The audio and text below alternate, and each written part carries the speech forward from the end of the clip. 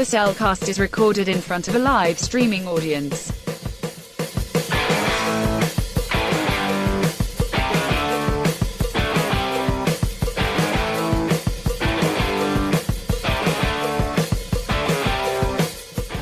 Hello and welcome to another episode of The Cellcast.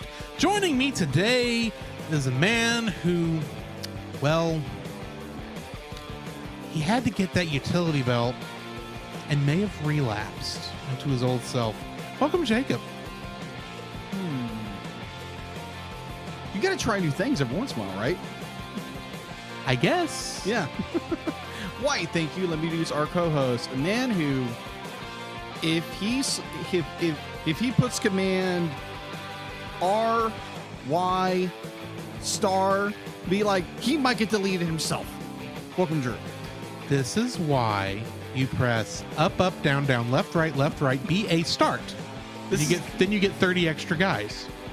This isn't a video game. Or We're talking is about it? toys. Or is it? This starts off in a video game. Oh, agreed. Agreed, it does. Anyway, Hi, Ballin. yeah, we are talking Toy Story 2 tonight. Yes. Which we will get into just in a second, though I don't know what I'm waiting on, Yeah. other than the music. Yes. Because we had this very long intro.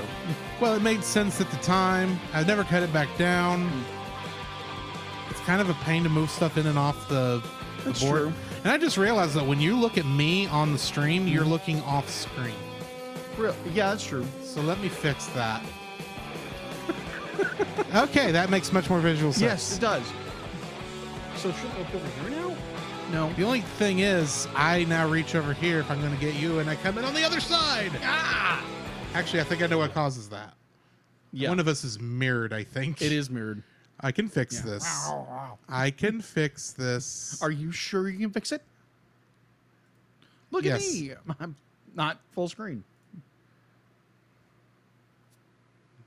Now we're just... No, yeah. It's still weird. It's still weird, I agree. We'll just let it go. Yeah. All right, D-Lit.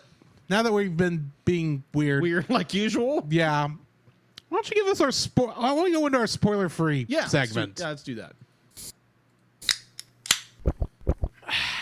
Certified fresh and spoiler free. I think this is my third viewing of this film. Third? I think third. I'm fairly certain I saw it on like a VHS tape, like at a school event or something, like a long time ago. Okay. And then I got to see it in 3D. Oh, in 2009. Yes, when the double feature. Yes. Because I did see the double feature of Oh, Toy Story that 1 would've and been- Toy Story 2. That would have been That was a long day. Yeah, I can imagine it was a good long day. Yeah, but it was fun. Yeah. So I did that, and then this is the third time I've probably watched this film.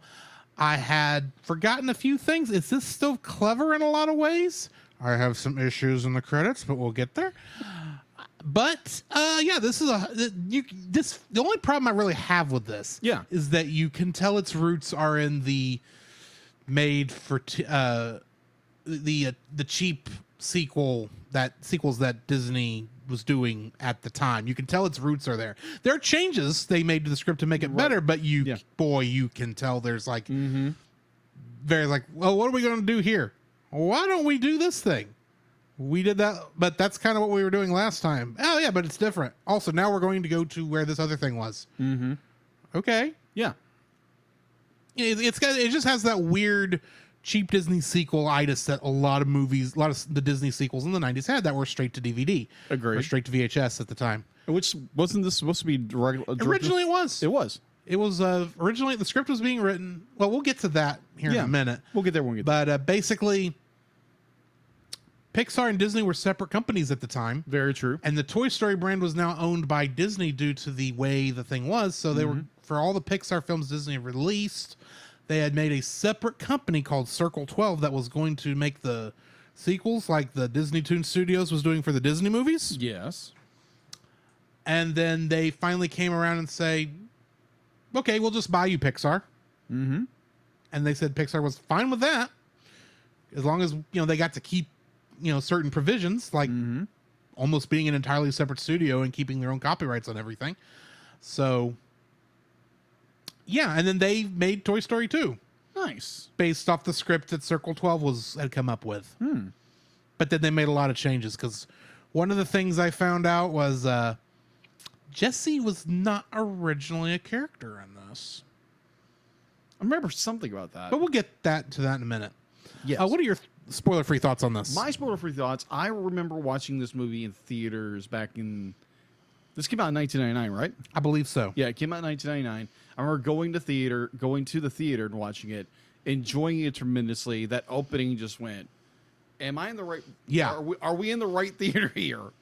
Because I think it was the creator's creative choice to do that. But overall, I really, really enjoyed Toy Story. I think this is probably the maybe 7th or 8th time I've watched this film over the course of the years because I just really enjoy it. I enjoyed this movie more over its predecessor. Really? Yes. Okay, then. Yeah, because I have a much more fonder, nostalgic memories. That makes of sense. Toy Story 2 over Toy Story. Now, mind you, Toy Story 1 is just technological jump in innovation Yes. and technology. Though good night, you can tell they've upgraded their system since the first movie. Yes. Oh, that poor wiener dog. Oh my He looked gosh. so bad in the first one. Yes. At least his fur looks better. He has real eyes now. Yes, he does. Not doll eyes. Not doll eyes. Not soulless dog eyes. Anyway, Yes. actually, we didn't actually get to see much of the dog in the first one, if I remember correctly. No. We just got to He hear comes a in at bark. the very last minute. We don't even see him. Yeah. All hear is a But bark. I vaguely, I know what I'm thinking of. Yeah. I'm thinking of Spike's dog. Oh, yeah. The bull, I don't know what he was. kind of a bully dog. I guess he reminds me of the mascot for Target for a while. Okay. Target dog. Anyway, Yeah. So I enjoyed this movie tremendously. Highly recommend it. Yeah, it's available to be like, if you've never watched Toy Story, one, I feel sad for you. and you should go watch it. You should go watch it. Go watch it on Disney Plus. You subscribe to Disney Plus. Now, if you like special features that have been tampered with, go find an earlier version of the Blu-ray. Yeah, a pre 2019 2019 version Yeah. of the Blu-ray. Yeah. Yeah. Yep. We'll Yep. get there. We'll Yeah. get there. We'll get there. But overall, I enjoy. Disney erasing its past. Yes. Fun. But it's like, I understand why they did it, but keep it on the Blu-ray. Because it's not politically correct. Well, there Which- were other issues, especially with Lasseter at the time. Yeah, that is that true. they took that out. So That is when true. he was the director. That's true.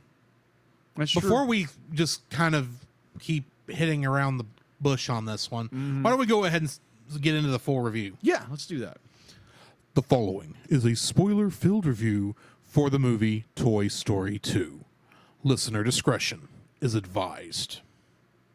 Toy Story 2 was written and directed by John Lasseter, who also did A Bug's Life, and Ash Brannon, who did Surf's Up for another company.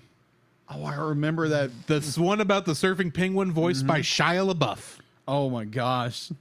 No. Well, There's a joke we haven't done in a while.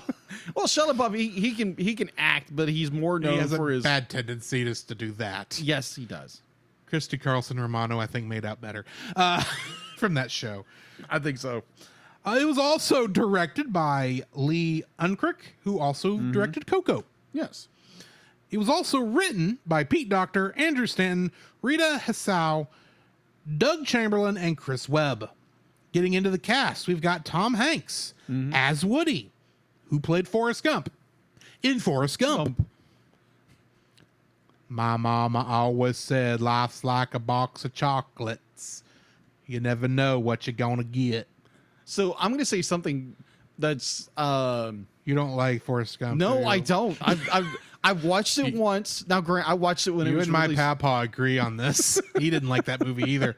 I watched it on release, and I just didn't like it. Now, granted, this was like back in the Okay. mid 90s. So I haven't watched it since then. Fair enough. I'll name another Tom Hanks film that I don't know if you like either, but I thought it was just as good, and it is also a bit of a comedy. Really? Yes, The Terminal. That's another film I haven't seen.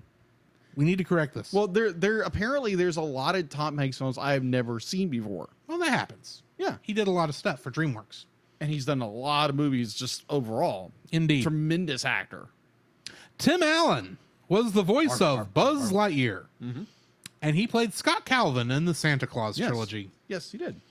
In Plus, the TV series. Tim the Toolman Taylor on Home Improvement. I love that show. I like that it. it's on Disney Plus now. Yes. Joan Cusack was the voice of Jessie. Yes. And in School of Rock, she played Rosalie Mullen. Kelsey Grammer was the voice of Stinky Pete the Prospector. Yes, I love that performance. And he played Frasier Crane on Cheers and Frasier. Love Go those. back and listen to another episode where I did a perfect soliloquy of his. Yes. Oh my gosh. Yes. The, Such a good episode. the Ocean Waves. Ocean Wave. That was the name of that one. Yes. Oh my gosh. Don Rickles was the voice of Mr. Potato Head. And in Kelly's Heroes, he played a character named Crap Game. Crap game. Yes. Okay, I'm going to be honest. Don Rickles is a name I know. Okay. But I can't tell you outside of Toy Story what I've seen him in. Okay. And when I was looking through his IMDb, I had a hard time picking stuff out. Really? He's a great actor. Agreed. I apparently have not watched a lot of his stuff, so I don't know what's considered good, especially since, this was one of the things that's on his, best known for thing at the top. Yeah. Two of them were Toy Story and Toy Story 2. And I don't even remember what the fourth one was, other than I just don't remember it. Okay. Didn't know what it was. So. Hold on. Time? Because they're going to be like, when I look your direction, I'm looking Because I mirrored it. You mirrored it. I knew there was something weird. Yeah. Just letting you know. Okay. Now you should be good. Yes, I should be like, I'm not looking over here while you're talking over here. Okay. Jim Varney was the voice of Slinky Dog. And he is most well known for playing Ernest P. Worrell in the Ernest films. Huh. And a ton of commercials starring that character. Huh. Know what I mean, Vern? Maybe. You don't know what I mean, No, Vern. I do not. Somebody needs to be educated. We'll get there. Wallace Shawn was the voice of Rex. But I know him as Vicini in The Princess Bride. Yes. And for I don't want to use my head. Hang on, my brain just had a fart. That's never a good thing, dude. No. You fool! You've broken the most. Oh, crud, I don't remember the line. You've fallen for one of the classic blunders. The first of which is never get involved in a land war in Asia. But the second, and not as quite as remembered, is this: never get into a bet with a Sicilian when death is on the line. Ha ha ha ha! Yeah. Princess Bride, amazing film. I love it. Oh my gosh, we got to review that at some point. Yes. For, John Ratzenberger Yes. was the voice of Ham. This was his third role for Pixar. Yes. Except it's also his first role because this was just the third movie. But beside the point. Yeah. I said it wrong. And of course, he was Cliff Clavin in Cheers. And he was Pixar's Lucky Rabbit's Foot up until what? Coco? Was the last one he showed up in? I think so. And you know what's funny? This is just a weird thing. They always joked about him being the Lucky Rabbit's Foot, their lucky. I get where you're going. And you'll notice, I don't mean anything by this, but they have had so much trouble with all of their films, either getting them out there or getting them noticed since they quit casting him. Inside Out actually was he was in The Good Dinosaur also.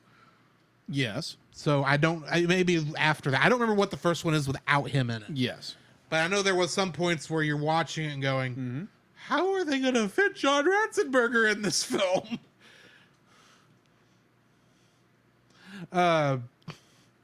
Annie Potts is the voice of Bo Peep. Annie Potts.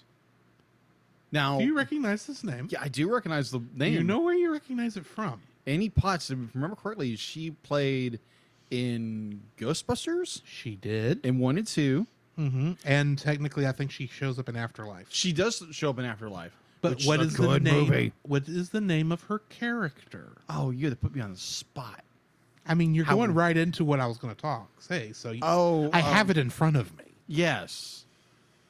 It's not Eugene. Because No. that's Linda Ryder. It's about that. Silly. Yeah. I want to say Jean, but it's not right. It is Janine. Janine. Okay. Last name? I was close. Last name? I plead the fifth. Melnitz. Janine Melnitz. Janine Melnitz.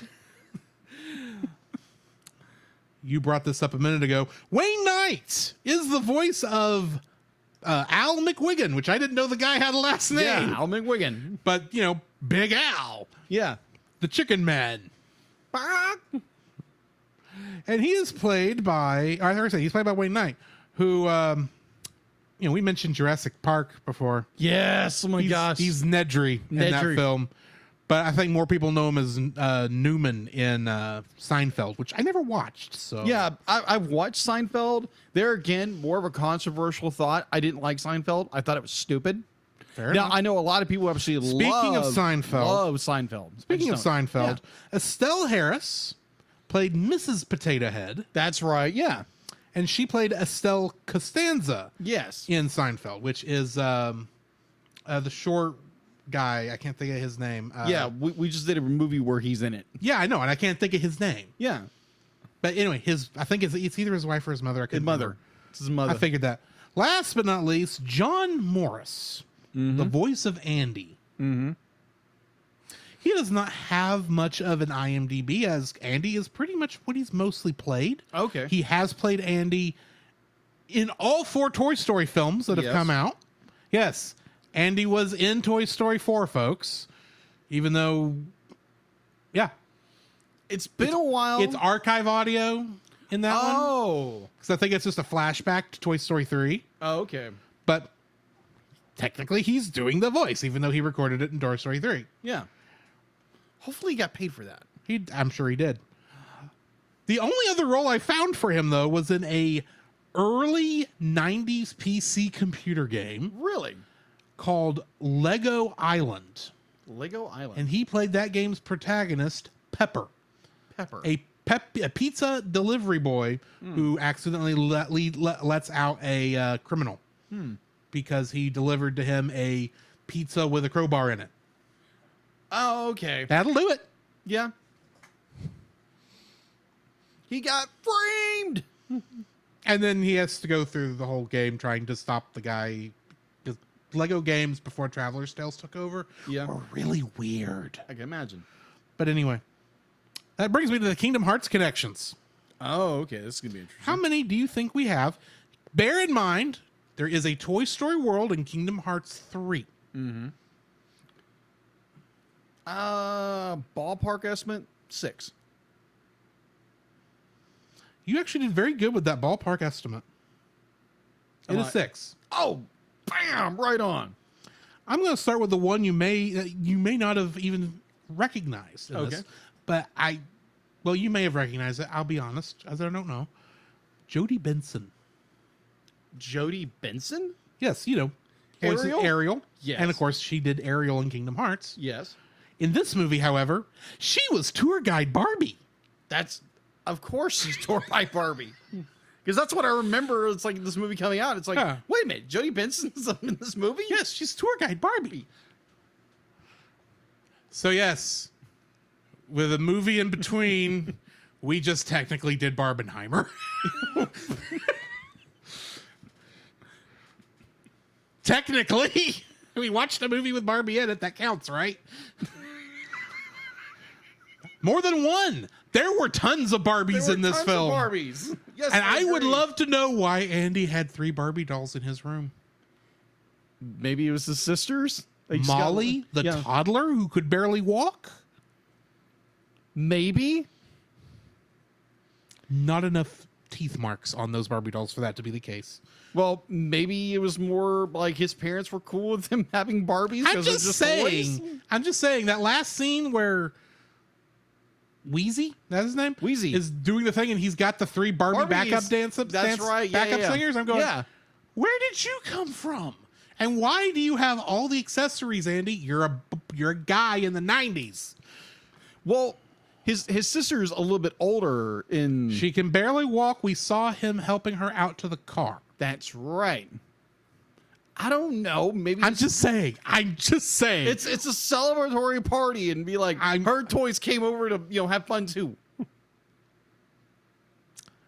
Remind me, when did Shrek come out? Oh, That 2001? roughly about After this. Yes, Okay, never mind. I had an idea. Gone. Doesn't matter. gotcha. Next one, we got Corey Burton, Of course, the one with the most roles in Kingdom Hearts. yes. In this movie, however, he was the announcer for Woody's Roundup Oh, okay. on the TV show. Yeah, love that backstory. In Kingdom Hearts, however, he is Captain Hook, the White Rabbit, the Doorknob, Flotsam, Jetsam, Dale, Diz, the Master Control Program, Sark, Santa Claus, Shan Yu, the Peddler, Yensid, Ansem the Wise, and Claude Frollo. And additional voices. Additional voices. Because Kingdom Hearts 3 listed a bunch of additional voices for characters, but didn't say who these people were because there was actually room on the disc for background characters to say stuff. He's one of them.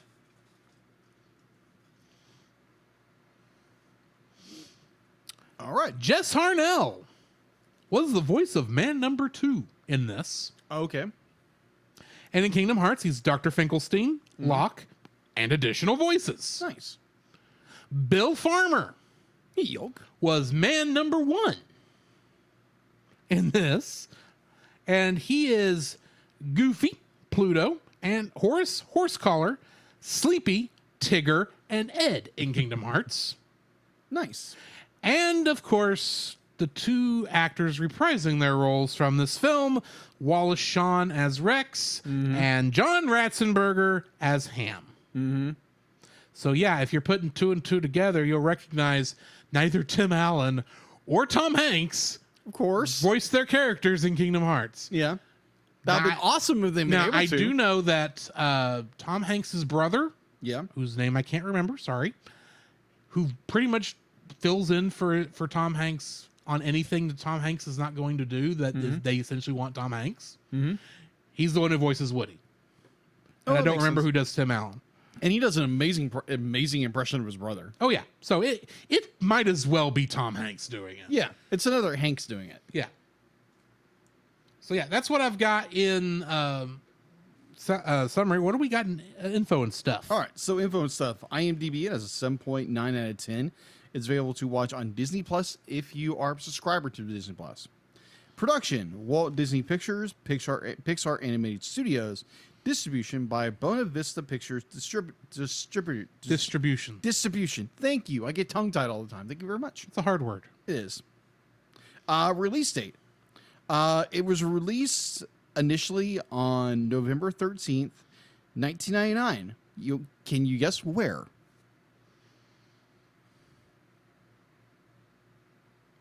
It's in California. The Hollywood, Grauman's Chinese Theater? Nope. Whatever the other theater is that Disney actually owns. El Capitan Theater. That's the one. El Yep, Capitan. that's I El can Capitan. never remember the name. Yep. All right. So yes, and it was released at the El Capitan Theater first, and then a couple of days later on the 24th that same month here in the United States. Going in the box office, its estimated budget was $90 million. Its opening weekend was $300,168 on November 21st, 1999. Its U.S. and Canada gross was $245.8 million, and its total International gross was $497.3 million. All right, so sequels, and there are a ton of them. There are quite a bit. There's a TV show and Buzz Lightyear of Star Command. exactly, and I think like 5 movies after that. Toy Story 3, Toy Story 4, the Lightyear. plethora of shorts, Yeah, and Lightyear, and which I almost don't count. and Sorry, also, Chris Evans. It's and- not your fault. All right, so Lightyear literally breaks continuity with this film. I agree it does, but also to think. I mean, and the fact that they're in continuity is stupid, yeah, agreed. but it has to be because But the same time, Zurg is not Lightyear. but it's inspired by the whatever Buzz Lightyear is inspired by. So it doesn't have to be. Clip that, please. There is no reason to. I get that it was just a Star Wars joke. I don't care. It was brilliant, and you should have kept it. Oh, I agree. That was hilarious. That was absolutely hilarious in this movie. It is so good. All right, so going into, let's I'm just see, saying where that I there's was. no way on earth that Lightyear was the film that got Andy to want a Buzz Lightyear toy, as they say in the movie. Yeah, agreed. Anyway, sorry, continue. All right, so in 2009, both I believe we talked about this in the pre-show that in 2009 both Toy Story and Toy Story 2 were converted into 3D for a two-week limited theatrical re-release. Yeah, because they had to actually re-render the whole film anyway. Yes. Because the only ways they had these films still was on, just on celluloid, Yes. where they were printed, and that wasn't going to work they wanted to get a good high. There was some reason why technically they couldn't go back to those old things and just remaster them like we would do other films. There was a reason they wanted to go back to the original data and re-render the entire films. Fair. So since they were doing that anyway, let's make it 3D. And apparently it was extended due to its success. I don't know how long it was in theaters. It was probably in for a month. Thought it was only like a weekend. Well, for the double feature. Well, according to my information, it was for a 2-week limited theatrical re-release, and apparently it got extended. I'll take your word for it because I only saw it the one time. All right. Oh yeah, home release. For some reason I skipped into sequels before I got into home release. My apologies. My apologies. We'll get there in a minute. All right, Toy Story 2 was released on both VHS, way back in the day, it was on a disc about this big. Mm-hmm. And you had to wind every once in a while. And if it got cut, you had to go fix it, which is always kind of weird. Yeah. All right, VHS and DVD as a DVD 2-pack with Toy Story in 2000. That same year, the Ultimate Toy box set was released, containing the first and second films and a third disc of bonus features. The standard DVD release allowed the viewer to pick the version of the film either in widescreen or full screen without pan and scan. A sneak peek of Monsters, Inc. was attached to the release, which featured their THX certified. Yeah, exactly. Yeah, when you saw THX, it was like, oh my gosh, because this Except is when it was Pixar, they had their own little thing. Yeah. And the robot would turn the little cow thing upside down, and it would, instead of the regular thing, it would be moo. yeah. And mind you, this is the same year that Star Wars Episode 1, The Phantom Menace, came out. Yeah. Yeah. All right, so where was I? Yes, the standard DVD, VHS, DVD 2-pack in the Ultimate Toy Box set returns set to return to the vault, the Disney vault back in the day. Boo, Disney Vault, boo. On May 1st, 2003, it was re-released as a special edition 2-disc DVD on December 26th, 2005. Both editions returned to the Disney Vault again. Boo Vault. On January 31st, 2009. Okay, so we had a little bit of a controversy, and it involved Costco. I don't know if you've heard of this one. Costco? Costco. What did Costco do? It wasn't what Costco did. Apparently, it was a manufacturing error. So let's get into this little brief controversy.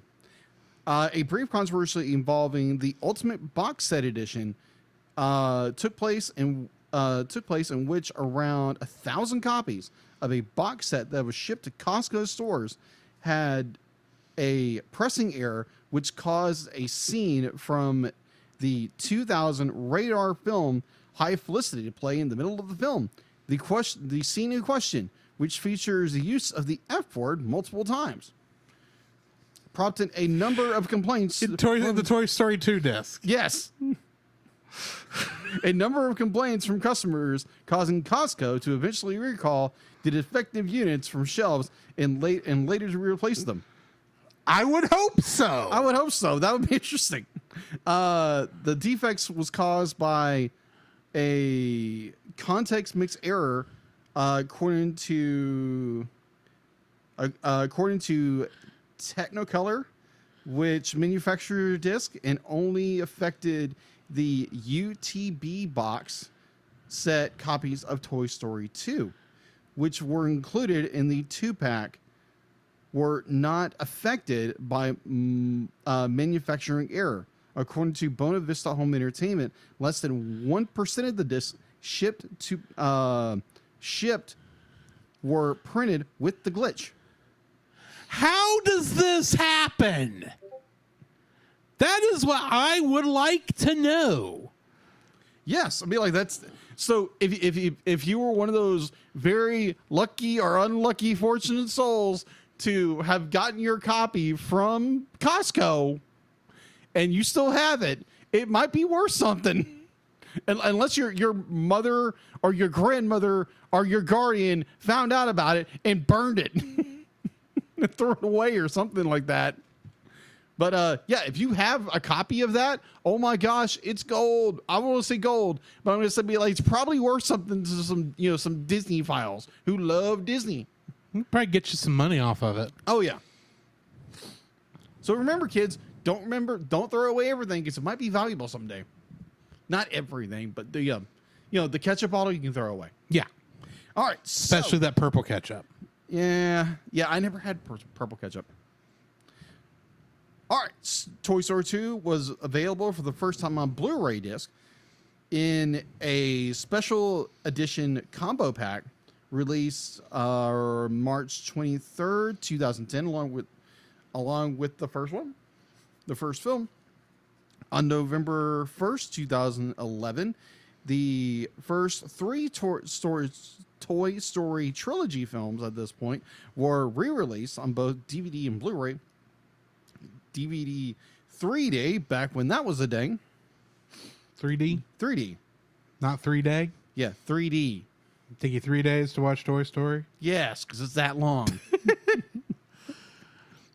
Digital copy combo, a 4th disc, which included the first 2 films and 5 of the 3... What? 5 for the 3rd film. Okay. The film was released on Ultra HD Blu-ray. It probably had like the DVD, the Blu-ray, the 3D Blu-ray, the bonus feature discs. Yes. All that kind of good stuff. Yes. The film was released on Ultra HD Blu-ray on June 4th, 2019.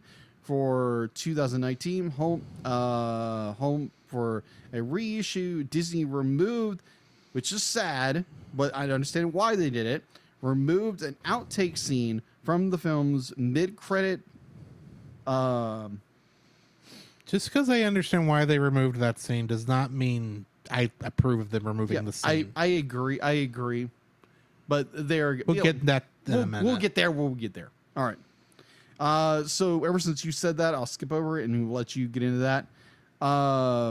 Media outlets referred to this change as a result of the Me Too movement, which saw John Lasseter step down from Pixar from the previous films. Yep. Basically, what happened, I'll just go ahead and mark it off here, even though I might come back to it later. Yes.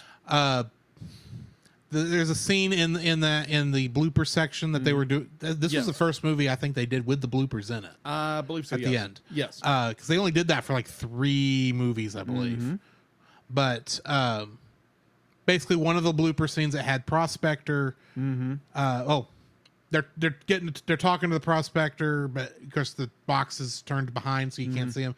Turn it around, and Prospector's in there talking to 2 Barbie dolls, and talking about how he'll get them into Toy Story 3. If which is a little, I get, like I said, we both said it. We get why they turned this down. They took this out. Yes. I just don't like that they edited a movie after the fact. Yeah. Plus, John Lasseter was guilty to my understanding. Actually, I don't know if he was guilty. I never know if we got clear evidence other than he stepped down maybe to just get the heat off of him. That's most likely it. We don't know. There again, because the Me Too movement was.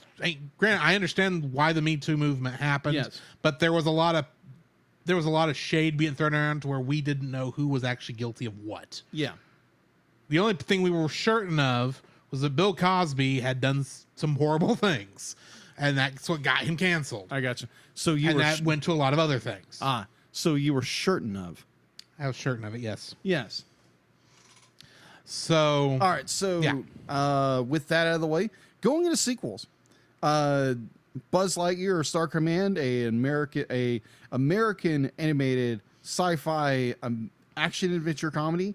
2D. It was a 2D television show. Yes, 2D.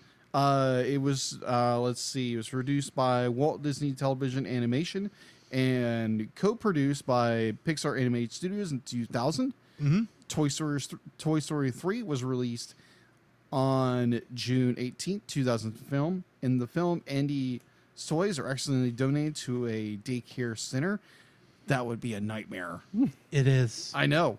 I've seen the film. You're hitting on some stuff in the trivia. Just let you know. Okay, so I'm just gonna say this.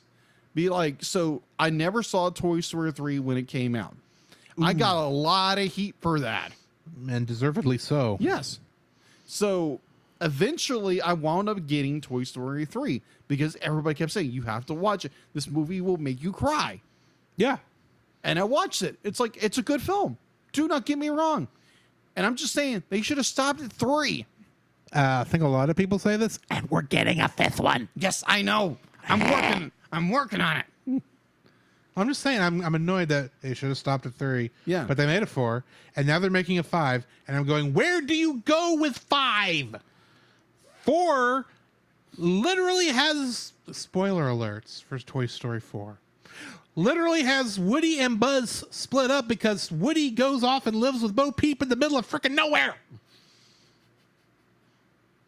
True. Anyway, speaking of Toy Story 4, Toy Story 4, the 4th feature film of the franchise, released on June 21st, 2019, which apparently everybody splits up in this one. It happens. It does. But at the same time, be like, I understand Disney wants to make more money. Let's milk the Disney cow and be like, not the Toy Story cow as much as we can.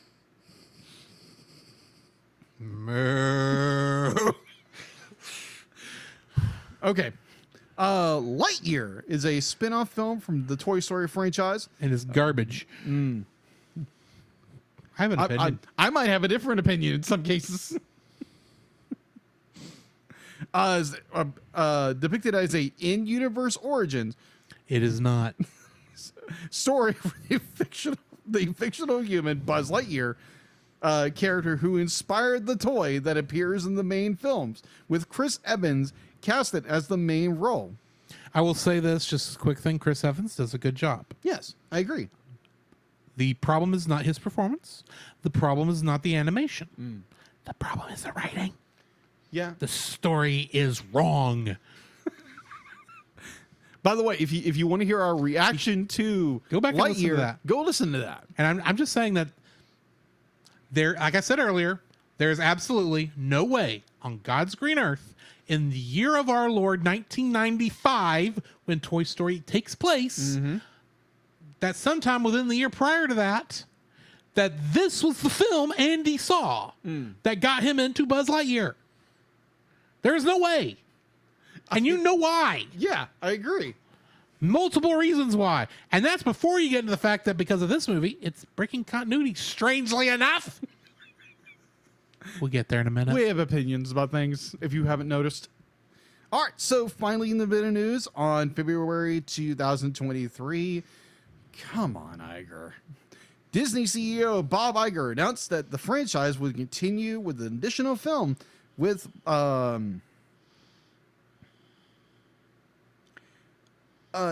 love it when I get the voice actor for Buzz Lightyear. Tim Allen. Tim Allen, thank you. I forgot his first name. Tim Allen confirmed he will return as the voice of Buzz. Now, mind you, going back to Lightyear, people are saying, be like, well, it's not.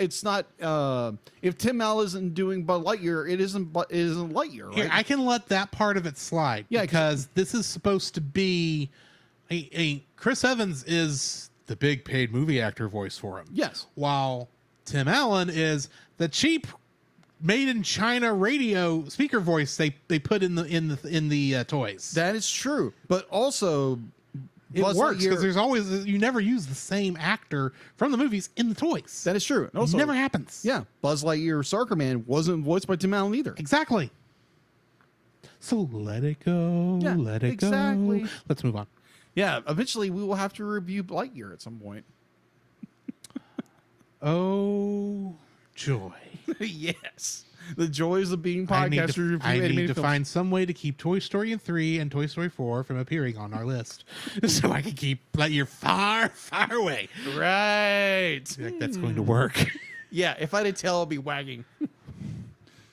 You can tell we love torturing each other. Yes, very much.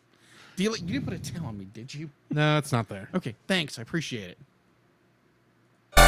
Oh, she's out of resources this week. Oh, thank you. This is what you get for spending all that money on that polyjuice potion. True.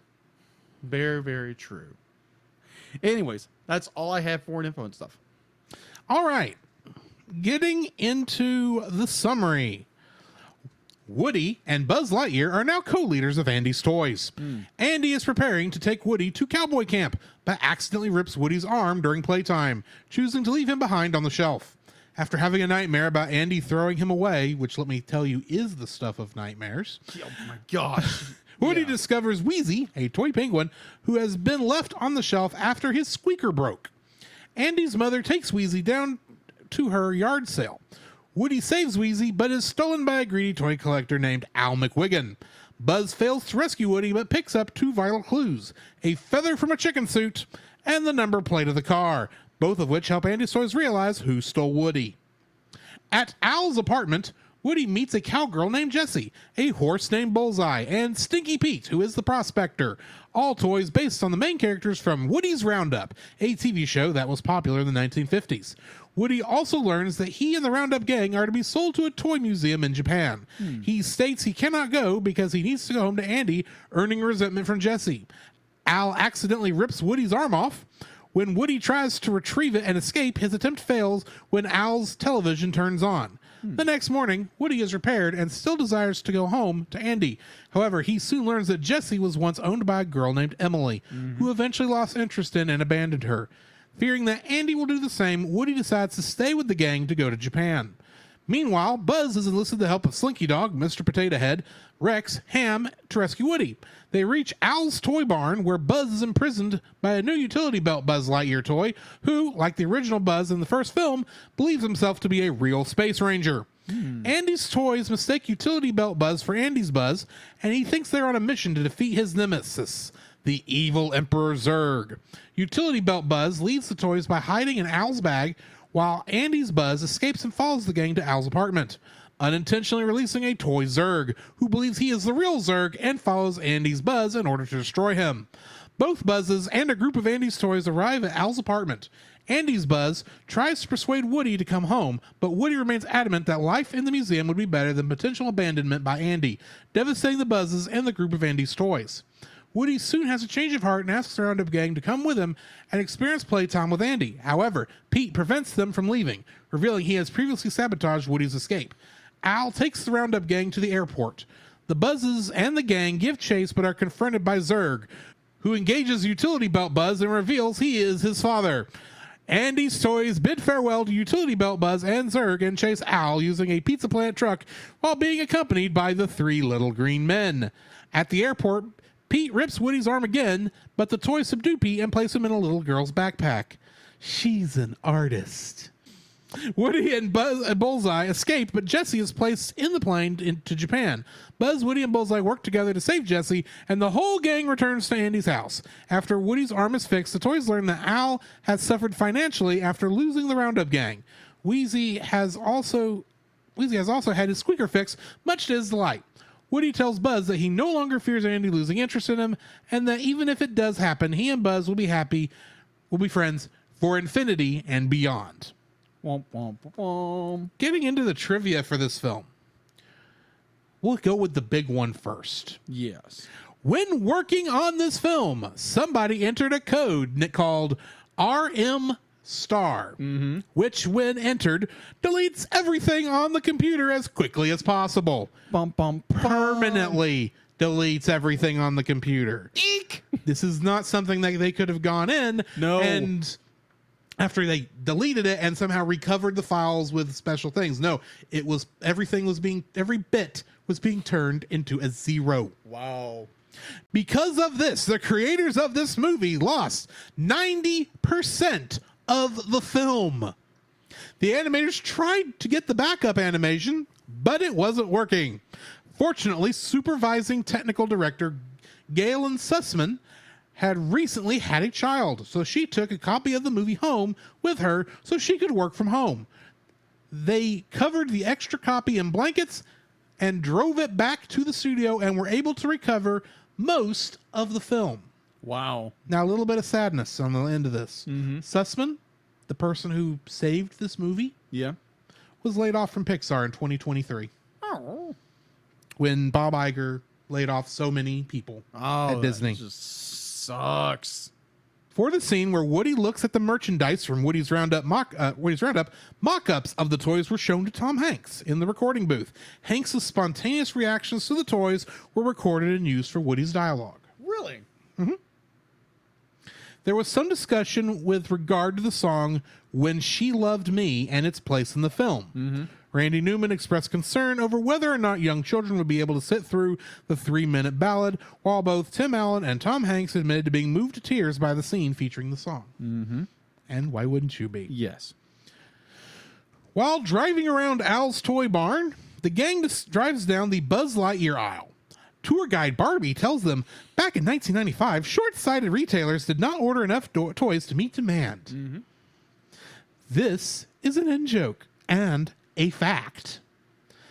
When the original Toy Story was released, toy sellers did not think the movie would be a hit, and they indeed did not order enough dolls to keep up with demand.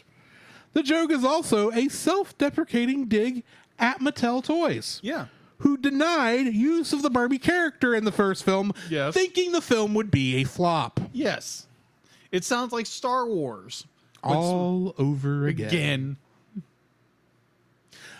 The dust in the scene where Woody meets Wheezy set a record for number of particles animated for a movie by a computer. Really? Yeah.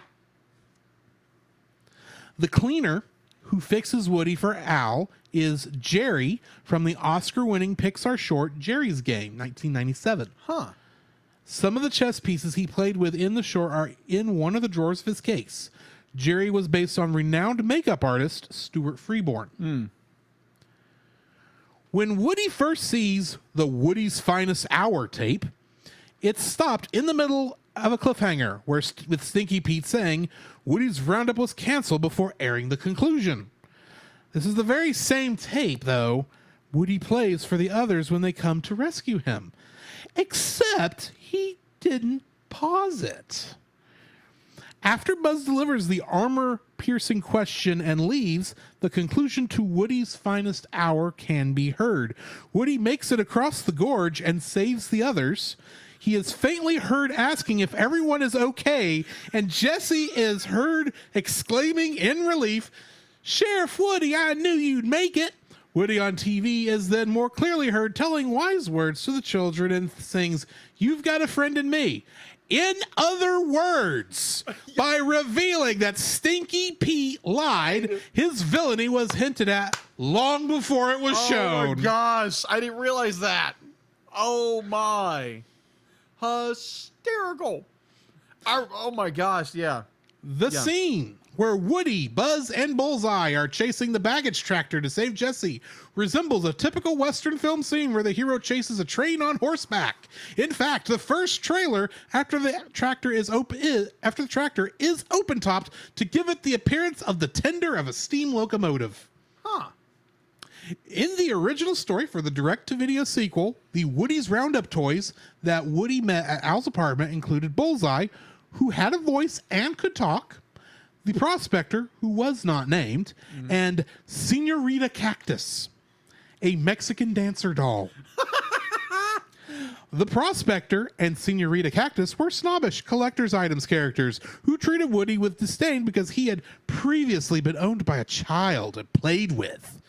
The ending of the film featured a car chase with Woody, Buzz, and the rest of Andy's toys stealing Al's car to escape and Al pursuing them in the Pizza Planet truck instead of the other way around as in the actual finished film.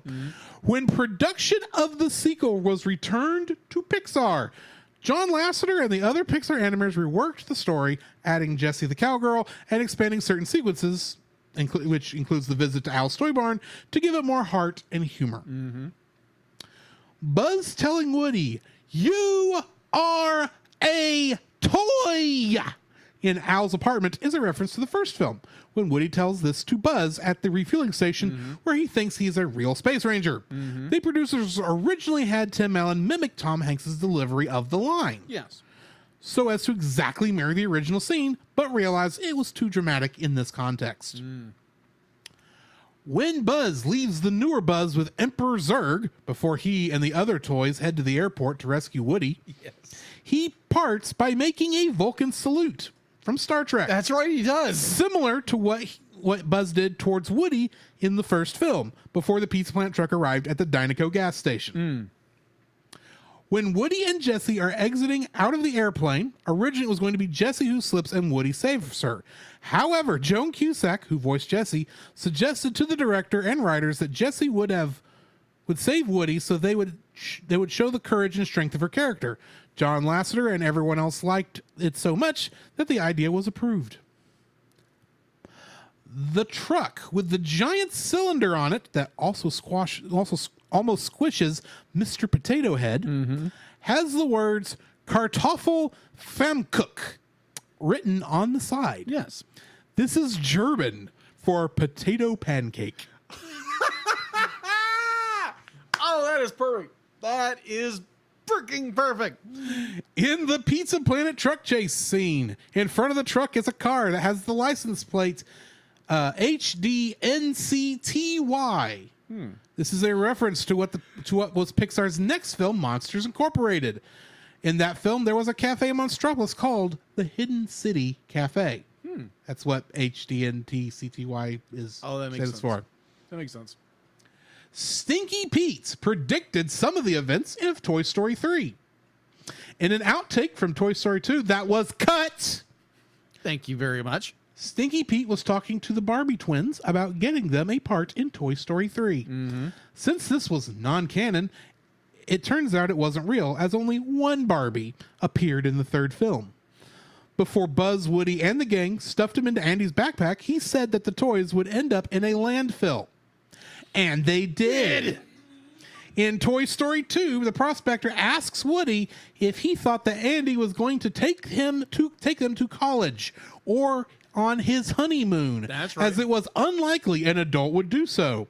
While in Toy Story 3, his prediction on that turned out to be true, with Andy ultimately handing Woody and the other toys, including Jessie and Bullseye, over to a girl named Bonnie Anderson. However, it should be noted that Andy was indeed initially planning on taking Woody with him to college, therefore defying the prospector's expectations. He said, "Children destroy toys," foreshadowing the rough play scene in the Caterpillar room at Sunnyside Daycare. Wow. Zurg falling down the elevator shaft crying out, "No!" You would think is actually foreshadowing Star Wars. You would think. Because it would be after this that so many no scenes would be put in Star Wars. However, this actually mirrors a similar scene from 1987's Masters of the Universe. Oh my. Which really? Skeletor, played by Frank Langella, cries out, "No!" as he falls into a bottomless pit. Oh my gosh, you're right. Masters of the Universe from 1987 is based on the He-Man and the Masters of the Universe toy franchise from Mattel. I have the power. The scene when Woody and Jessie make their way to the nose wheel compartment and jump from the aircraft just as it is taking off is very similar to a scene near the beginning of the movie Commando 1985, where Arnold Schwarzenegger jumps from the nose wheel of an aircraft as it's taking off. Yes. Lastly, and certainly not leastly. Anyway, on top of the elevator, Zurg tells the fake Buzz that he is his father. While this is obviously a parody of The Emperor Strikes Back, where Vader tells Luke the same thing, this also foreshadows the fate of Star Wars, when George Lucas sold all rights to Disney. And from 2015 onwards, all future Star Wars films and spin-offs are produced by Disney instead of 20th Century Fox. And this bit of trivia I've just realized was written before Disney bought 20th Century Fox. Did I say The Emperor Strikes Back? I meant The Empire Strikes Back. Yeah, Empire Strikes Back. Yeah. You knew what I meant. Thank you, Chase. And that brings me to the end of the trivia. Oh my gosh. What's your first like for this film? My first like, let me get to my likes because this was a long trivia. So I apologize. No. There was just so much good trivia. I agree. I couldn't cut it, and actually cut a lot of stuff. Oh my gosh, the mortality of the entire movie, where Buzz Buzz himself and Woody are coming to this almost like not a midlife crisis. Well, for toys Woody, it would be. For Woody, it would be a midlife crisis because he's a 50-year-old toy at that point. And yet does he know he's a 50-year-old toy? No, he doesn't. Not How until the does middle of the film. that work? So my first like of the film is the mortality of the characters, because they come to like both Buzz and Woody come to a realization. Well, Woody primarily comes to the realization that I'm not gonna be able to play. Andy's not gonna play with me forever. I'm gonna be tossed on the shelf because his arm gets ripped in the very first act of the film, and it's just like it's a character wrestling with his mortality and what is he worth, and he's stolen, and he realizes his revelation of how broad of a history he has, and he's a valuable collector toy. And I believe this whole point of collection of the where Woody is he finds that his past is like he's a very valuable toy that he's very sought after. Comes from I believe it was John Lasseter, who is a collector of toys. So we had this massive collection of old toys back when he was a kid. So he would go down to his studio, which had all these toys, and his children who were young at the time would come and want to play with them. So Like he's desperately trying not to get his kids to play with everything, and he comes to the realization that toys are meant to be played with. And I see that all the time with like big toy collectors, because they collect every single little thing. And be like, you put it on a shelf and you don't be like, you take it out every once in a while and you dust it off, and but like, it's a toy, it's supposed to be played with. So that was like the genesis of how, you know, like this story came about. I enjoy that part, but at the same time, you have this overwhelming, this overall arching story of mortality, and I love that. It's got this great the overarching story of Woody trying to overcome this depression that he's not going to be relevant to Andy at some point, and it just drives home to be like, it's okay. Be like the prospector does give him the chance to be like, hey, I can become immortal. I can just sit there in a stand and be loved and cherished by millions of people, but I'll never be like loved by a child. I'll never be designed what I'm supposed to be do as a toy. And be like, he ultimately chooses to go back to Andy because that's what he wants. And like, even though he realized, at the end of the film, he realizes like, hey, I may not be Andy's favorite, forever, but I know I will always have a warm place in his heart. So I enjoy that story beat of this movie, of mortality of a toy. Yes, my first is mortality, that our characters have to come to the realization that definitely are both main characters. And it is we all have to, grapple. I'll be like, I'm 40 now, and I'm starting to realize my age, because when you're 20, you think you're immortal and you can do anything. But then you start, when you get my age and you start to realize it's like, yeah, I'm not going to be here forever. But thankfully, my relationship with Jesus Christ confirms that, even though this is my home for the moment, it's like, I'm not going to be here forever. And I have that insurance that my home is somewhere else. So yes. Yeah. So it's my first like. What's yours?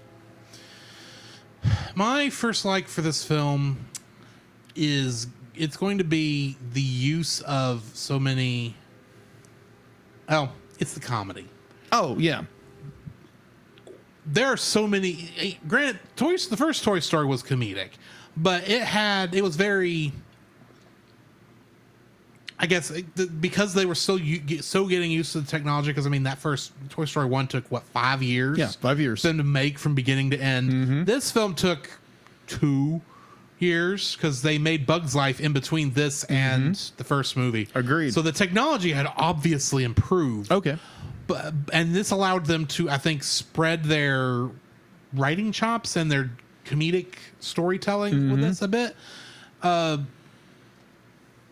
Because it's not just, granted, like I said, there's funny parts in the first one, but there's not as much visual gags. Okay. In the first one, there's not as much slapstick. Okay. This one, it's not really slapstick, but there's so many great little sight gags throughout this. You could tell they could have more fun with setting up a scene. Granted, there's still some times where it's like, okay, you've got, the scene there where,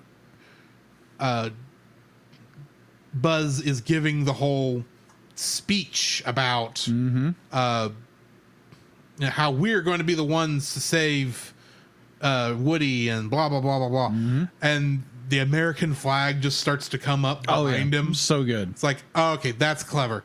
The stuff in the toy store, yes, with tour guide Barbie. Oh my gosh, and utility belt Buzz. That whole bit with utility belt Buzz, because you're watching and go, okay, yeah, there's a clear visual difference between these two characters, but there are times when you're watching going, how is nobody caught on to the fact that this is not your Buzz? Yeah. This is not the Buzz that is aware that he's a toy. Granted, he's mostly dealing with Ham and Rex and Slinky and Potato Head, who kind of accepted Buzz the way he was when he first showed up in the film. So maybe it hasn't occurred to them that, okay, yeah, this isn't the same one. But so you have all that in there. And then, of course, his entire idea of utility bugs, how he puts the rogue space ranger back in his stasis pod. Yes. By putting him in a box and putting him on the shelf. It's like, okay, that's a clever excuse for the toy as to what he thought was happening in the packaging. Granted, we still have no idea how the toys coming to life thing works in this movie, in this franchise. They have never explained it, but I'll go with it. Yeah. But just all the little visual details in here. The thing with Rex explaining how to get into Zurg's fortress in the video game to utility belt Buzz, and that actually being how you get into the fortress, into the hotel, or not the hotel, the apartment building where Al is, where Woody is being held. It's like, okay, I know that's contrivance, and they don't care. That's funny. And then the last bit with the utility belt Buzz is like, or after he finds out that Zurg is his father, and they're saying, "Hey, Buzz, you want to come with us?" "No, I'm gonna stay here and connect with my dad." And they're throwing the ball back and forth to each other. I thought that was funny. The whole that all the little things I just really appreciate in this film. All the little sight gags, because they felt like they were. It felt like they were not. They were more free to do stuff that they would have wanted to do, and that Disney could have been able to pull off, in their animated features at the time. Yeah. But they could not pull this off in Toy Story 1 because the technology was just barely producing a film that, was doing it. So, yeah. Agreed. What's your second like? My second like would be the opening of this film, because that throws me off every time. Every time, be like, it subverts your expectation. Be like, because like I said before, the opening kind of gives you this idea. It's like, okay, we're in the wrong movie, but then it's this amazing Buzz flying into this uncharted land and fighting off Zurg's, all of his empire, and trying to defeat Zurg, and you realize, oh, it's a video game. We're back in Andy's room. But it's just that surprise and awe. It's just like, whoa, okay, what movie am I in now? This is going to be cool. We're not Andy's room anymore. And then we realize we are in Andy's room, but it's a video game that's not capable in 1999, but still. Not to that degree. No, not that degree. I could see a PlayStation game having that kind of gameplay, but the graphics would not look anywhere near that good. True. The Dreamcast probably could have pulled that off, because that would have been out around that time. Roughly. But PlayStation 2. Yeah. But... But that opening, it breaks expectations. It's something that I think a lot of movies don't do. They kind of throw you for a loop and kind of make you think you're into something else, which I think for the writers and director to do that for their film was an amazing idea. So I applaud them for that, just that innovation of doing something different. True. I have an issue with this, but we'll get to that when we get there. Okay. That is my second like. My second like for this film is Woody's Roundup. Oh, absolutely. Because the thing is, the first movie kind of gave you some background on what Buzz Lightyear and all this. Yeah. It didn't give you a lot, just give you enough, to really say, yeah, he's a new toy based on this movie or TV show. We weren't sure in Toy Story 1 what it was. But it's a new space toy, and Andy likes it and all that stuff. So this, where you get the whole thing that's like, oh, Woody is actually a toy based on Super Marionation show. You don't know this term, do you? No, I don't. Do you know of the film or of the television series Thunderbirds? Yes, I've heard of Thunderbirds. That's Super Marionation. Oh, okay. I'm saying it wrong. Super Marionetmation. I think is how you say that. But it's basically a marionette toy show, which is interesting considering that in the original concepts for Woody for Toy Story, he was supposed to be a marionette. Yeah. So I was like, okay, that's cool that you brought that back, even without telling anybody that's what was going on. Agreed. And then you get the whole, and it really does. I don't know how they did this, because I don't think those were real marionettes, but they moved like real marionettes do. Yeah. I was watching that whole thing. I was like, I know you're playing this up for laughs, but good night. That is some good animation on faking. Oh yeah, marionettes.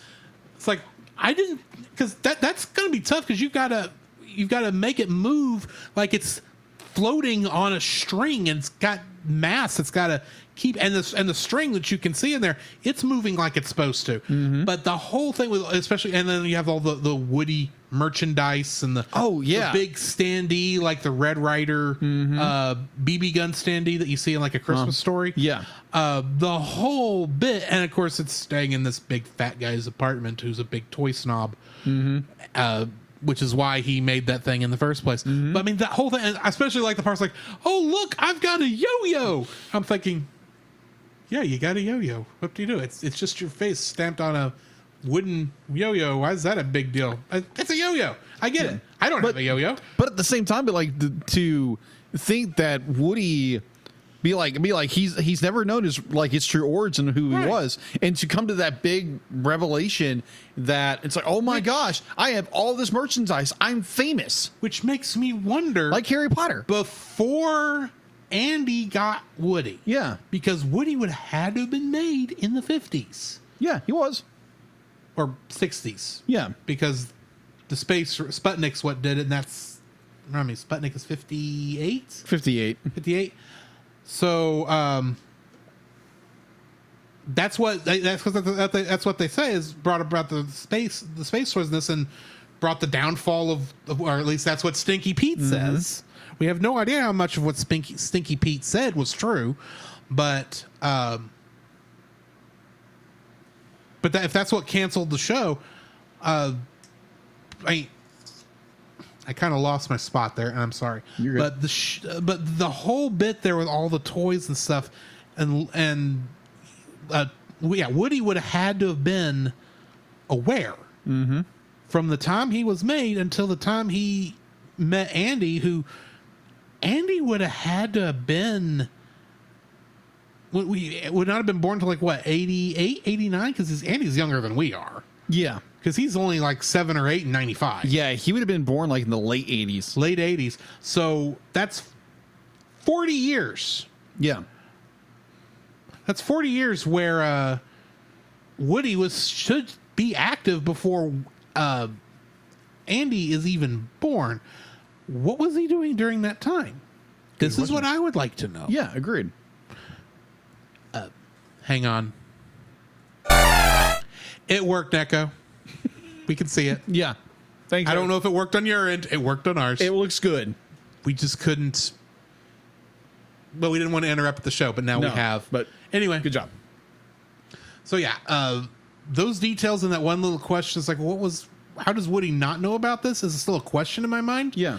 But yeah. And plus we get a performance from Riders in the Sky, which I that's a classic country group. You don't get to hear much of them, but they are still some. I actually got to see them in the Grand Ole Opry. Really? Yeah. The same night I got to see, what's his name? Charlie Daniels. Oh. And, not Steve Martin. I can't think of his name. I'm not telepathic. I can just see he's got tight pants. Tight pants. And he married Big Nose. Which tells you nothing. No. And I'll get back to him. It doesn't matter. So yeah. I liked all those little details. Anyway, what's your third like? My third like would be the part of the movie when this movie came out, which would have been in 1999. I would have been 15, 16 years old. Maybe 14. One of those.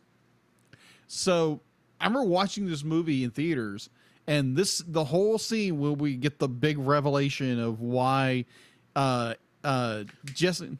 Marty Stewart. Marty Stewart. Okay. That's the name I couldn't think of. Marty Stewart. Oh, okay. So we finally get to hear Jesse's backstory. And I got choked up. I was like, oh my gosh, this poor doll. Yeah. Like, just literally gets abandoned by her owner. And now she's got this PTSD about this trauma in her life that she doesn't want to trust people because she knows she's going to get burned. And it's like, it'd be like even in today's modern, it's like, oh my gosh, you would have this character who is traumatized. Like, even in the third one, they apply that. Like, she doesn't want to go back in a box. Like, she wants to be free, but she knows she was thrown into a box because she was abandoned. Now, granted, children eventually walk away from their toys. And then some collectors, they come pick them up. Yeah. Yeah. So, but can you imagine what that's like? Yeah, to be completely, utterly abandoned. It's not an equivalent, but you have like those sad videos where someone will drop off their dog in the middle of nowhere and they just drive off. Yeah. Like, can you imagine be like someone just driving you in the middle of nowhere and just leaving you? Like someone you loved and cared about. Like dropped you in the middle of nowhere. Hey, good luck there, pal. Like that would be devastating. And that'd be like, I'm admitting, I probably cried a little bit because there again, I'm not I'm not ashamed of, shedding a tear on something. But overall, oh my gosh, Jesse's story from this doll who is having abandonment issues and PTSD due to her abandonment trauma to kind of like, okay, I'm warming up to things now because there again, you can grow out of your trauma. And that's one thing some people don't do. They just they wallow in it and it just balls up and they don't know how to get out of it. And sometimes it takes a friend to come along, be like, hey, you're okay. Let's walk with this together. So yeah, if you're dealing with trauma in your past, be like, talk to people about it. So yeah, my third is Jesse's backstory, which I just found incredible. I'm going to jump on that too, because that moment is like hard to watch, which is weird because there's so much other little nice fun stuff in this film. And then you get this one moment where it's like, and now we're going to tear your heart out for a minute. We'll put it back and we'll have some fun here in a minute, but we're going to get that. It's like, yes. And you just feel so, because they hide so much of what's happening in that last thing. Cause it's like, oh, she's the girl found her toy for so many years and has put her in her purse. It's like, and I'm thinking, okay, yeah, I've seen young ladies with, like little plushies or something. Oh, yeah. So a toy is like odd, but I could see someone doing that. And then she puts them in a box and then sets her down. And it's like, because it throws you because you're at the park where they played. And then the camera pans out and you see that she is being donated. And you're like going, at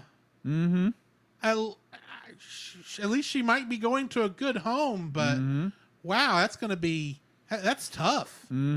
Agreed. Now, can I throw a little bit of shade, a little bit of something at you that we don't have any official confirmation of, but what would that be? An interesting little fan theory? I think I've heard this fan theory, though.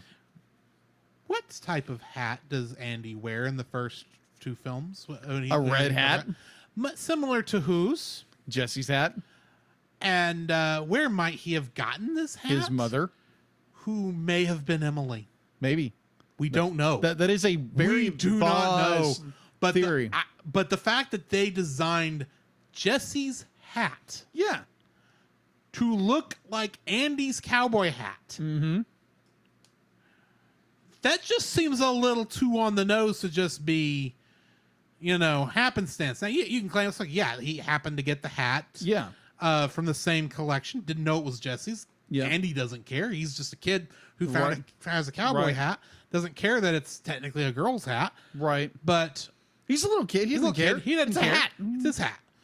And then you see the little girl wearing the same hat, and you know for a fact that in the computer that this movie was made in, that is the same asset. Yeah, it's the same That thing. is the same model and the same texture files. That is not redesigned. It is copy and pasted. Uh-huh. And you're going, Andy's mom, why did you give up Jesse? And does that give you some weird memories when you randomly walk into Andy's room? Then all of a And sudden, these two toys are magically there that you've never seen before. in his room. And one of them looks a little too happy to see you. Oh, that'd be a great spinoff. Jesse never mentions anything about Andy's mom in this movie or the next movie. Never. But I'm still sitting going, Andy's mom, you're Emily. Yeah. Why did you abandon Jesse?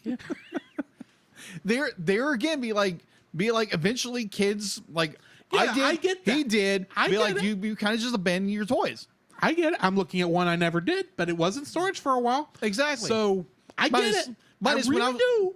Minus when I was a kid, be like toys didn't survive. They got trashed. Not thrown in the trash.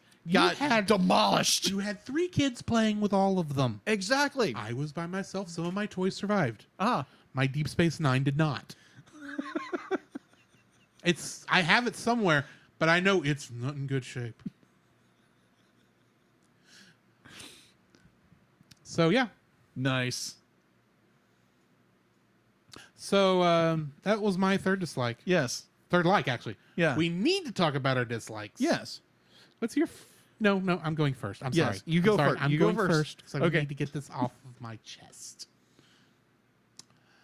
Belts away, good Your second like was the opening of this film. Mm-hmm.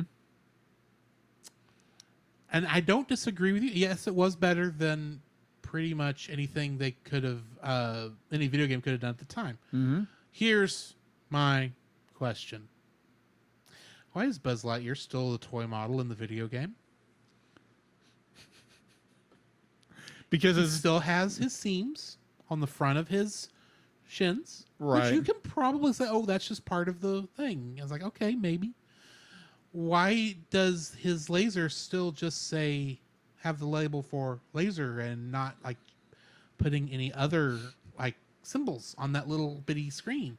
Why is it so painfully obvious that the radio that video game Buzz talks into is a sticker? I'm not saying that would not have been how the graphics worked in 1999 because it would have just been a texture file sitting on top of a character model. I know this. Don't think I don't know this. But this is obviously in the not too distant future. That's the only explanation as to why the graphics are as good as they are. And I'm still going... But that's like, even in 91, okay. there are video games based on toys. Okay, I agree. Namely, I just talked about one that the Andy was in. Yeah. The actor who plays Andy, I mean. And yeah, it looked like Legos because it's the Lego brand thing and you want to kind of have that look. But, Yeah. you know, the faces animated. It wasn't like the Lego movie where there was like intentional, okay, you can tell it's like different heads being put on the model every time. Yeah. So it's got, so that the heads are animating in the thing. No. This was actual textures moving on their faces like any other video game at the time. And there was a little too much squash and stretch in the plastic pieces. And I'm thinking, if that's how video games are being made in 1999, when this movie came out, Yes. couldn't you play it a little bit more with the model for Buzz Lightyear and all the other stuff? Because Zurg does not look like Toy Zurg. That's You true. made the toy model of Zurg different. True. He's still there. You can tell it's that Zurg. I agree. And it's a nice little like thing where he pulls up the lasers from the beginning of the game, except now it's a toy version, so he's shooting out little puff balls, on little Nerf balls. Mm-hmm. And of course he's got the little Zurg vision thing on the back of his head. But he actually looks like he's made out of plastic in that one. Whereas in the game, he doesn't look like he's a plastic toy. He looks like a character model in a video game. Mm-hmm. Why is Buzz still a toy? I get it. Good You point. probably did not want to create a whole new model, whole new textures. It may not even been something that occurred to the animators at the time that maybe we should play a little bit and make a slightly smoother model of Buzz, a slightly elaborate, not totally elaborate, because I mean this is only like 2 minutes of the film. You don't want to do too much. And good night. The way that beginning of that film is and that stuff, I don't want to imagine how much more rendering that took over Woody's room, Andy's room. Agreed. But still, I'm looking at it going, this is so obviously Toy Buzz, not a video game Buzz Lightyear. And yeah, I'm supposed to believe it's a video game. That's just weird. Yeah. And I get that it's also supposed to be the false beginning, making you think, like you said, oh, I've wandered into the wrong thing. Play into that. Give me a slightly better looking Buzz. Slightly better looking. You only got to use them for a couple minutes. It's not going to take that much time. So give me something that's slightly looking going, oh, they really improved this. And it's in space. Where is this going? And then you go, oh, you get to the toys and it's like, okay, Buzz Lightyear now looks like a toy little Buzz Lightyear that he's supposed to be. That's good. Yeah. I'm just saying, give Buzz Lightyear the same amount of respect that you gave Evil Emperor Zurg. That's all I'm asking. Good point.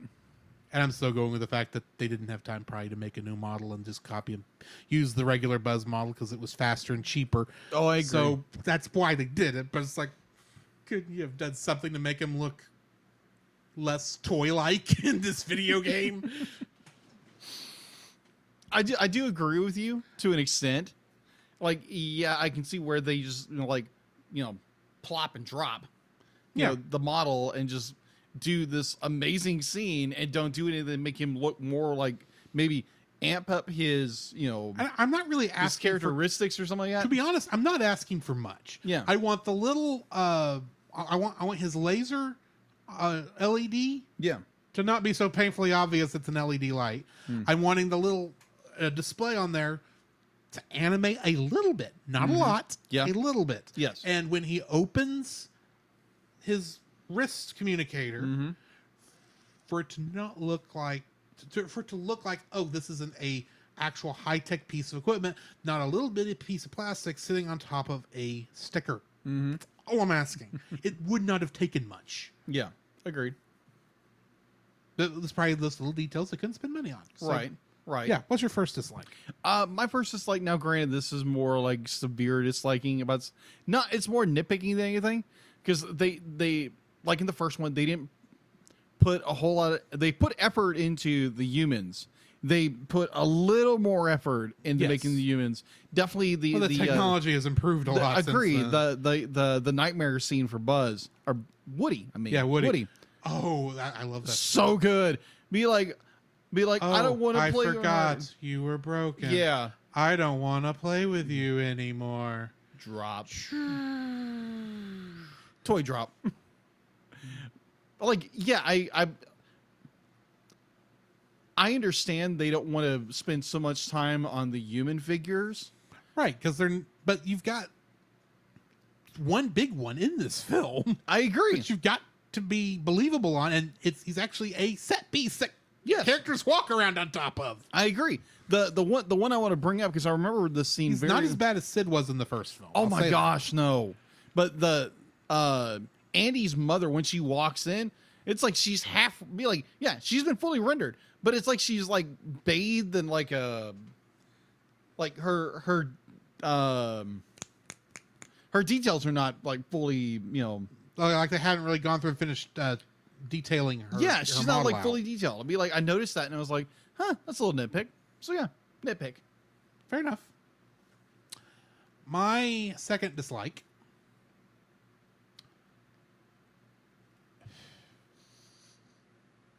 it's just gone right over my head.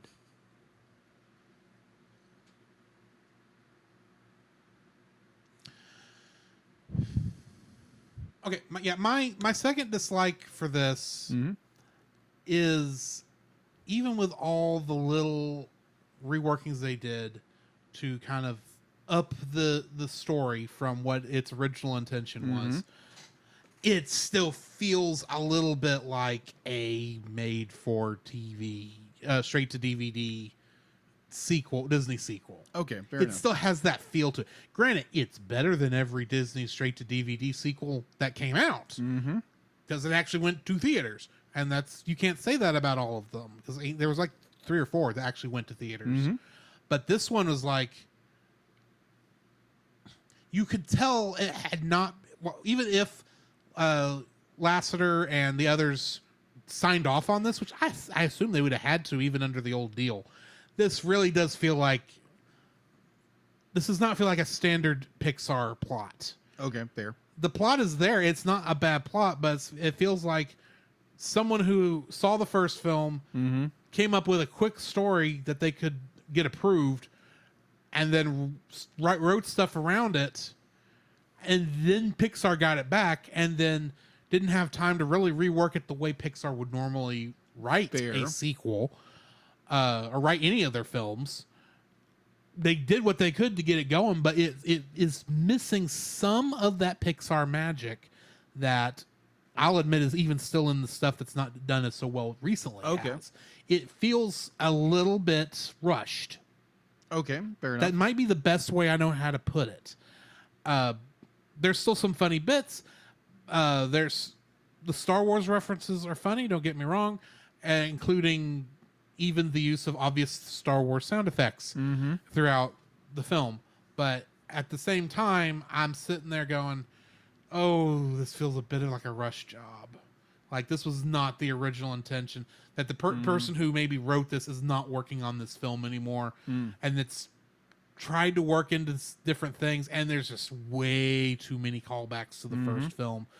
So yeah, that's I guess that's really my problem is this feels like it's a straight to home video sequel for Disney.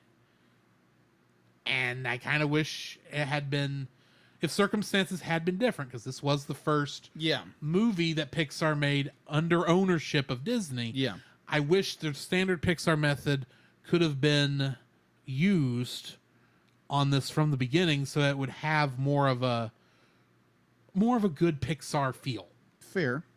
So yeah, what's your second dislike? My second dislike, to be frank, I don't have one. Well, then I do have a third. Okay. So fire away, It's Jim. not the original film's fault. We've already talked on this, to be honest. Okay. And the more I think about it, if I remember correctly, these bloopers, because this is in the bloopers. Yes. Okay. These were not in the original theatrical run of the film. I believe that came later because Monsters Incorporated, when it originally released, it didn't have the bloopers or the play in its credits either. Yeah, they're added. They later. were both like, because I think Toy Story 2 didn't it get another re-release in theaters for a short time? Toy Story. Toy Story 2? Yeah. I think it got a re-release in theaters for a short time around this time. And that's when they added the bloopers back in, because I remember that being a selling point on TV at the time. And all the bloopers in the film are funny. Yeah. Including the one that they cut for the 2019 Disney Plus release and Blu-ray release, where they cut the one scene. Granted, the bloopers at least are in the film this time, unlike with Monsters Incorporated on Disney Plus, where they took all the bloopers out, including the musical, because those are worth it, trust me. Yeah. For that film. But in this film, they at least left the bloopers in, but they cut that one. And granted, you can't tell where it was cut. I can't tell you where exactly in the order of scenes shown where that one was. Yeah. But you can tell. But I know it's missing that one scene. And I do not like the idea of Disney or anybody else going back and whitewashing their previous work, whitewashing what they feel as sins and what they are now ashamed of. Yeah. I'm not saying the scene was good. It's a funny scene, but I understand why it's problematic, and I understand why Disney would not want it in the film anymore. Yeah, agreed. I don't think they should have removed it. I agree with you. Any more than I think they should have removed the blackface in Fantasia. I understand why they removed it. Yeah. Do not get me wrong. And I understand how this would be problematic for a lot of people. Mm-hmm. And this is maybe just a little thing on me. Yeah. I think it should be seen as the original creators originally intended it to be seen. Warts and all. Agreed. You can disagree with me. That's fine. It doesn't really matter in the first place anyway. Right. Because this is just an opinion of mine when it comes to art in general. But Right. people going back and touching up stuff that they have no right to go back and touch up, I have an issue with. Now, granted, I touch up your art every week. Yes, you do. But You A, don't alter I it. have permission. Yes, you do. B, it is to make it work for our stuff. And C, it's the kind of stuff I would do for anybody I was doing. I was digitizing artwork for, and doing color correction and and in our case, making sure it works with the album art. And like I said, I have your permission. And the only reason I don't ask you, for express, is this okay beforehand, is because we have a working relationship. If I do something, if you see something and you want me to change it, you can come to me, ask me to make whatever fix you want, and I'll re-upload it, and I will not care. Yeah. I will not take offense. Yeah. So, but at some point the film is done. George, Steven, that's beside the point. Well, I would say when you touched on Steven Spielberg when he did it to E.T. He did do it to E.T. I did recently read an article where he felt like he did a disservice to his own film, because they're gonna, if you don't, he has since come back and said that. Yeah, he kinda George is completely unapologetic about his changes. The man who literally, like, every iteration of the film, he would go back and tweak a little bit. Now, I understand as an artist, be like, you did something in the past. It's like, I want to go back and redo that, make it better. Right, but there comes a point where the work is the work, and it should stand on its own, and the artist. That's the thing about art. I don't think a lot of people understand this about art. Yeah. Art is never done. It's turned in. Yeah. Oh, agreed. And once it's turned in, you can't do anything about it. But the artist is still going there looking at it going, I need to make this little tweak right here. It won't take much time. Exactly. Let me make this tweak. Yeah, it happens to all of us. Yeah, because that artist side, you always see the flaws in everything. There is a reason I never go back and listen to a Cellcast once it's posted. Yeah. Because I do not want to go back and go, oh, I can make this little change. I can make this little change. It's like, I can't do that. I can't do that. I can't do that. Because then you'll spend another 8 hours editing. And that's the thing. Even with, because I hadn't talked about it in the recorded part of the show yet, but with the Lower Decks releases I'm doing, I'm not listening to the show. Because I know the edits are as good as they're going to be. I'm literally just going in there, cutting right before the TAS intro, and then sticking my little intro on the front of it.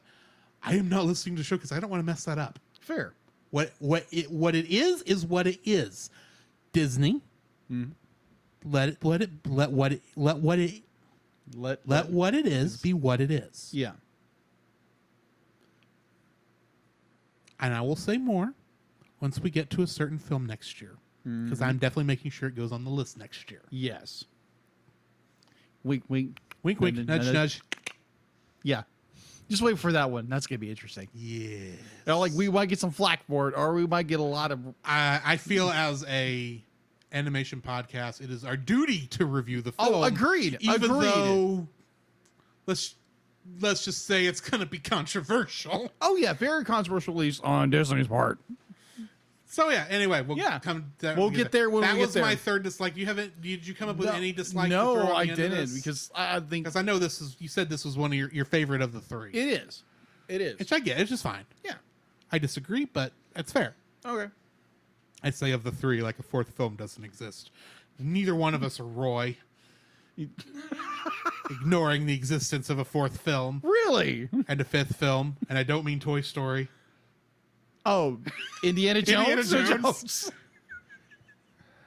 We're coming for you, Roy. As always. Anyway, What are you rating this film? Oh my gosh, I haven't used this rating in a while. I'm gonna give it a 9. I love this film to death. It's so well done, story wise, character wise. The emotional gut punch you get from this movie, from Woody realizing his mortality as a toy, and coming to grips with that, to Jessie's story and her struggles.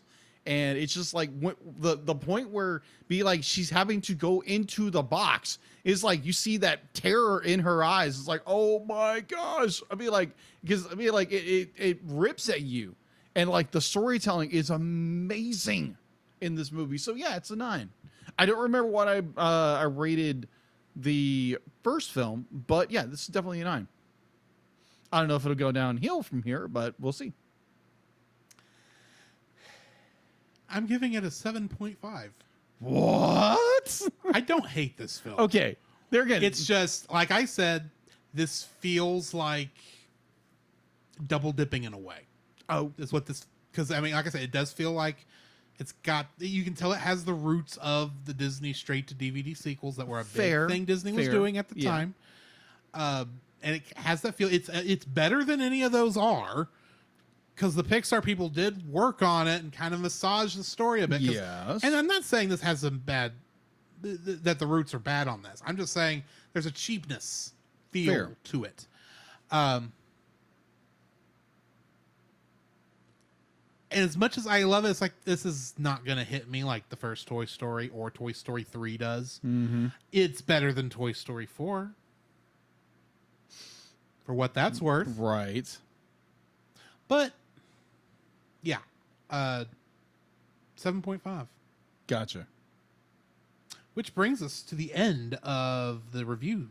Yes. Next week, we are going to be reviewing a movie we've previously reviewed, as it's another Rewind episode.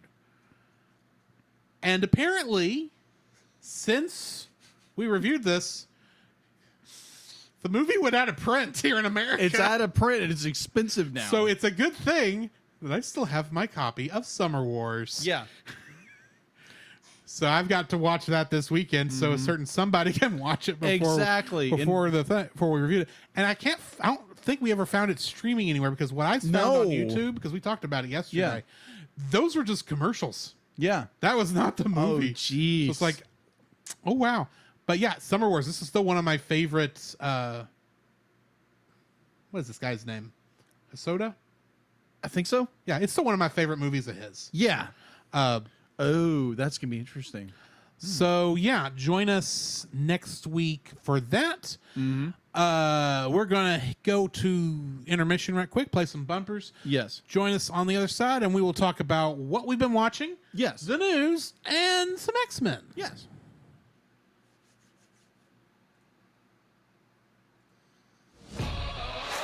This podcast is a proud member of Culture Box.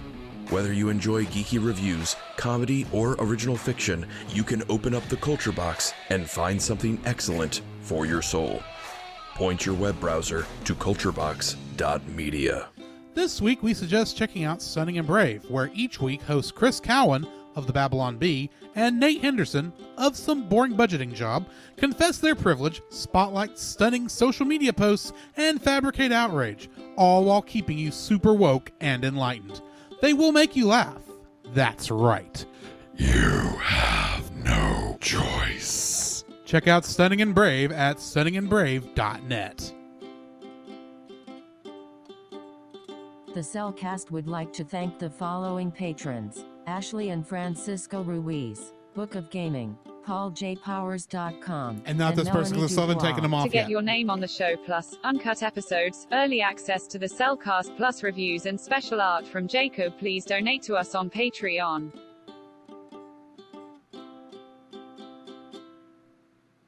So, Jacob, I have a question for you. What have you been watching? What have I been watching? Okay. So I finished Godzilla on my notes this afternoon and decided that it's like, I was like, wait a minute. because I'm keeping up with My Adventures with Superman on Max, and I was like, wait a minute, it came out yesterday, so it should be on Max now, and it's on Max, and I was like, oh, this is cool. Because Superman in this story, he's learning his powers and what kind of powers he has. And I think in this episode, he learns he has super hearing. And it's an interesting story. And then like all of the villains who have, were been part of the story so far come back. And like, it's interesting. And it's a part one. And so I got to wait until next Friday to see the next one. Like old school, be like, you have to wait an entire week. It's not Netflix where it's like, oh, next episode. It's like, nope, you got to wait.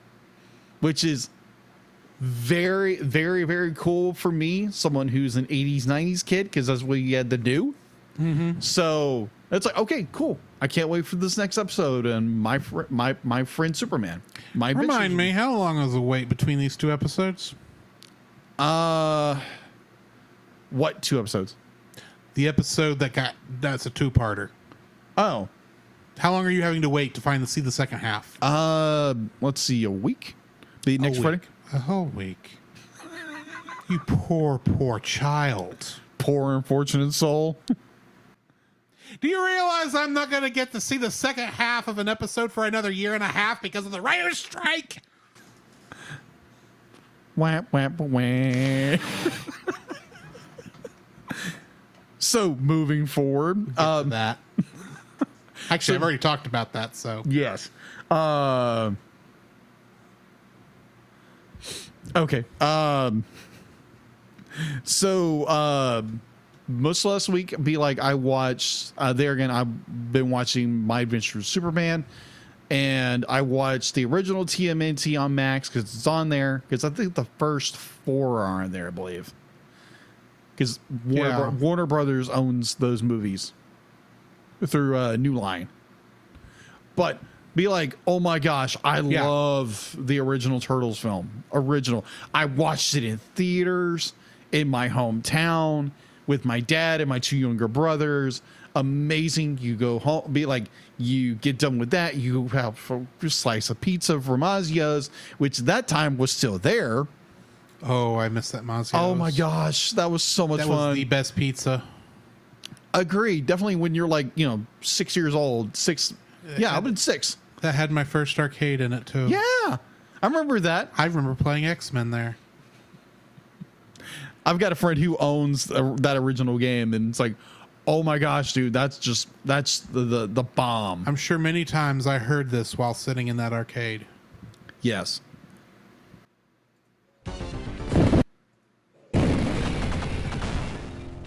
I am Magneto, master of Magnet. I had to find an excuse because it's not going to come up in the show today. Agreed. Yeah, and Echo, if you haven't seen it, go watch it. It's really good. It's on Max, or if you have a subscription to Cartoon Network, Adult Swim, be like, go watch it. It's really good. I enjoy it. I know some people might not enjoy it because they're more purists than anything, but I enjoy the story they're telling, the younger versions of our characters.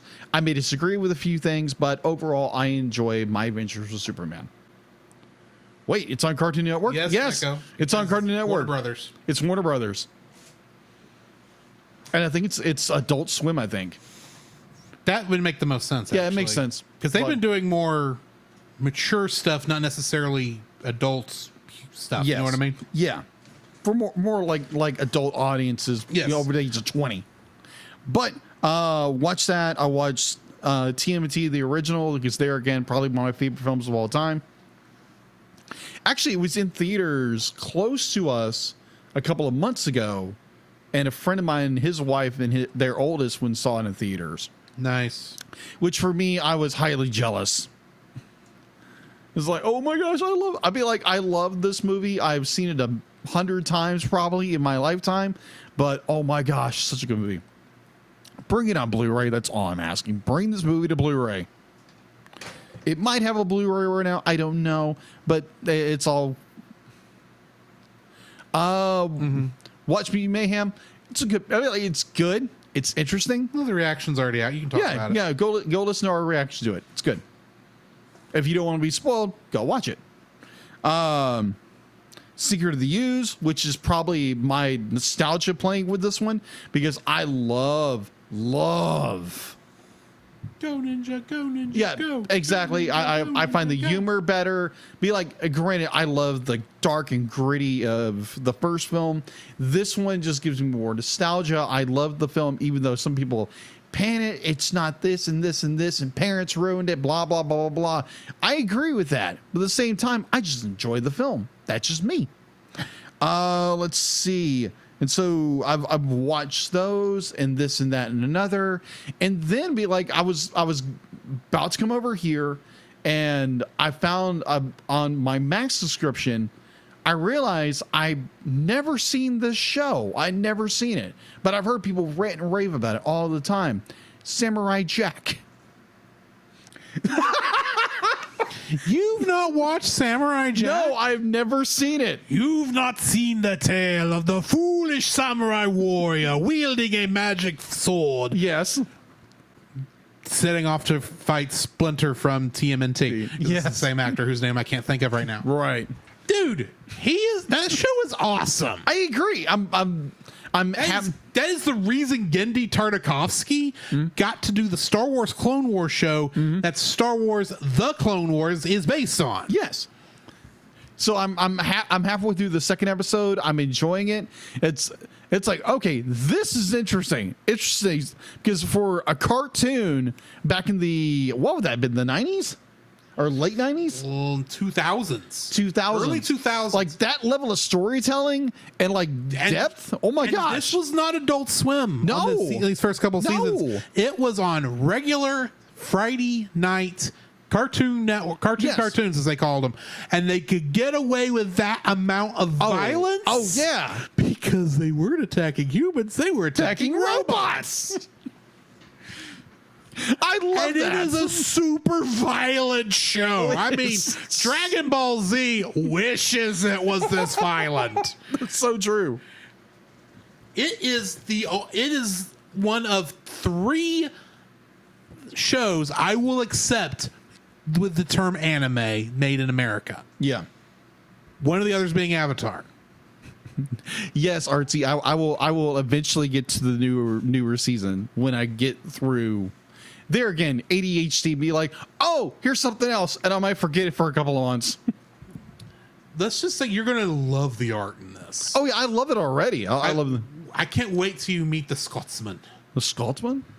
Yes, there's an episode where he and the Scotsman and Jack are on a boat heading towards some sirens, and of course everyone's falling in love with the sirens, and the Scotsman is like, sounds like somebody's stepping on some cats.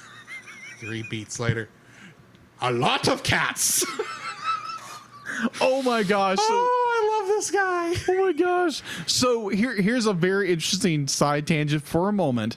So where I work, be like you work with people and you work with mothers who have their very little ones with them. So this mother comes through, and you can hear this kid the entire time. It's a little 1-year-old who is screaming their little head off because they got a shot earlier, and where the point is where the needle went in still hurts. And so anytime someone would touch it, like on her little leg, she would just scream.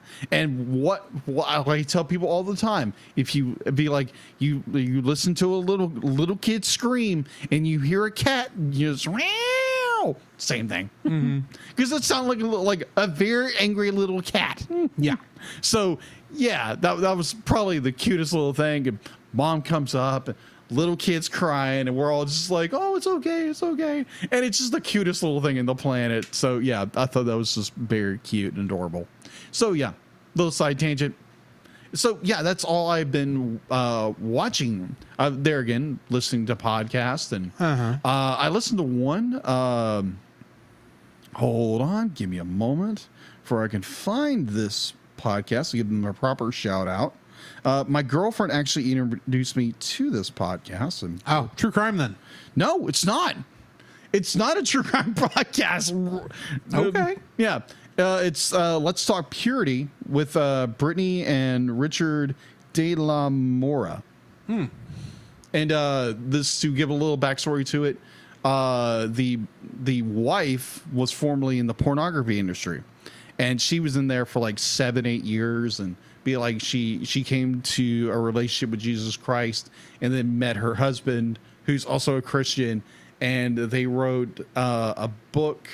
I believe it wasn't the book that me and my girlfriend did a devotion over, and they started talking about the spirit of Jezebel. I'd heard that 1,000 times, over the course of my Christian life, and I'm like, what in the world is this whole thing? So I read what was in Revelation 2 and parts of 1 Kings and 2 Kings. And one thing I didn't know, because there again, I have read the Chronicles of Narnia, and really good. If you've never read Chronicles of Narnia, I did not realize that C.S. Lewis got a quote from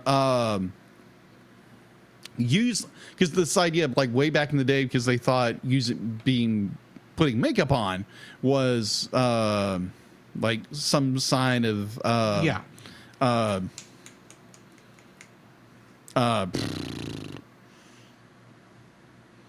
that biblical character I just mentioned, Jezebel.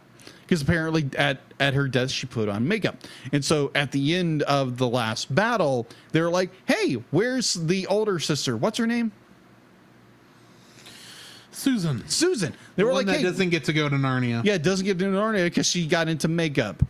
I was like, what in the world? It's like, oh, that's where that came from. It's like, okay, now you know. But that's the one thing I disagree with in that book, is Susan should not have been there. Didn't like that. But anyway. Yeah, that was a little weird, but nah, it was the culture back then. But I agree. Justice for Susan. Justice for Susan. Just saying, I disagree with C.S. Lewis on this one. Oh, I agree. I completely agree with him. The last battle is a slog to get through anyway. Yeah, agreed. Oh, yeah. But yeah, so yes, I listened to a little bit of that, then it got me warned. Even with Patrick Stewart reading it, it was a slog. Really? Yeah. What's Patrick Stewart? Yeah, I had before I found Audible. Yeah. The first time I went through Chronicles of Narnia, listening to it while I'm driving, because it was easier to do that way. In fact, this was back when I was delivering pizza. Oh, really? So 10 years ago, in 2005. Yeah, agreed. The one I had, the CDs I had, it was it had every single book, all 7 books, and each one was the narrator was a different person. Yeah. And the one for the last battle was Patrick Stewart. Interesting. But yeah, it's just like I listened to that. I didn't really listen to the whole episode because I got to work. And then the entire day, I'm just reading scripture, trying to figure out who this Jezebel is. So, yeah. You didn't know who Jezebel was? I knew, I heard of Jezebel. I had heard of Jezebel. And it'd be like, I knew she was a wicked queen. The most wicked woman in the Bible. The reason why Jezebel is not used as a name for girls anymore, even though it used to be considered a beautiful name. Yeah, agreed. The actual name the full name for Jessie from Team Rocket, because her name was Jezebel. Really? Yes, because I didn't know that. Because when they were naming the characters, they were thinking, this is a villainous character. We should give her a villainous name that still plays with the Jesse James. Yeah. That little shtick. So they named her Jezebel. Okay, that'll work. I didn't know that, because they're gonna be like, I had heard of Jezebel in scripture. I'd be like, I didn't know there were 2 Jezebels, or maybe it was more like just like this woman is, being a Jezebel type character. It became a descriptive term for it. Did wicked women. Yeah. Yes, but it'd be like I started reading. It's okay. I understand it now. And it's like, so that led me down the path of reading a lot of scripture to figure out who Jezebel was, and I'm still reading. So yeah. It's a scripture, and a walk with Jesus is always it's a constant thing. It's not one and done. It's like, yeah. kind of reminds me of the Lilith whole thing. It's like, well, we won't get into Lilith because that may or may not. That's not actually in the Bible. Yeah, it's more. It's more Hebrew mysticism, mythology. Yeah, it's more mythology. They just got fleshed it out. But yeah, that's where Lilith comes from. It's like, yeah, it's really interesting where the Hebrew scholars back then, the scribes. Yeah. But we're not here to talk about that. Yeah, we're getting off into tangents again. Yes, we need to get back to the show. Yes, so yes, that is all I've been watching and listening to. Because I say that going, what have I been watching? You've had plenty of time. I know I've had plenty of time. No, I have been going back through and watching Star Trek Lower Decks. Of course. Because season 4 is coming. Uh-huh. And this is kind of a tradition for me to kind of go through the whole series up to this point before the new season comes out.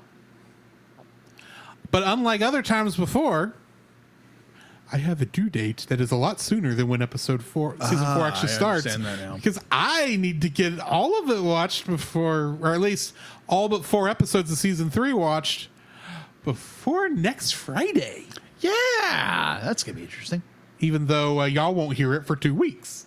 Yeah. But more on that later. Yeah, because that's going to make, what is it, next week? Next week, we have to do Summer Wars. Mm-hmm.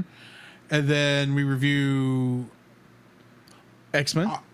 It is our X-Men review, but this is the week it lined up with. Oh, that's right. The Spider-Man crossover. So actually, we're going to be reviewing 2 episodes of Spider-Man next week. That's right. And then we're going to do. We are going to end the broadcast there for y'all. Sad. And then we're going to start up another room, and we're going to record our thoughts on the Strange New Worlds Lower Decks crossover as separate TAS segments. Yeah. Because I have been editing seasons 2 and 3's TAS segments, since they were not separate from the rest of the show, into individual episodes. So y'all can go and download. Keep an eye out for those. The first 2 are already out as of this recording.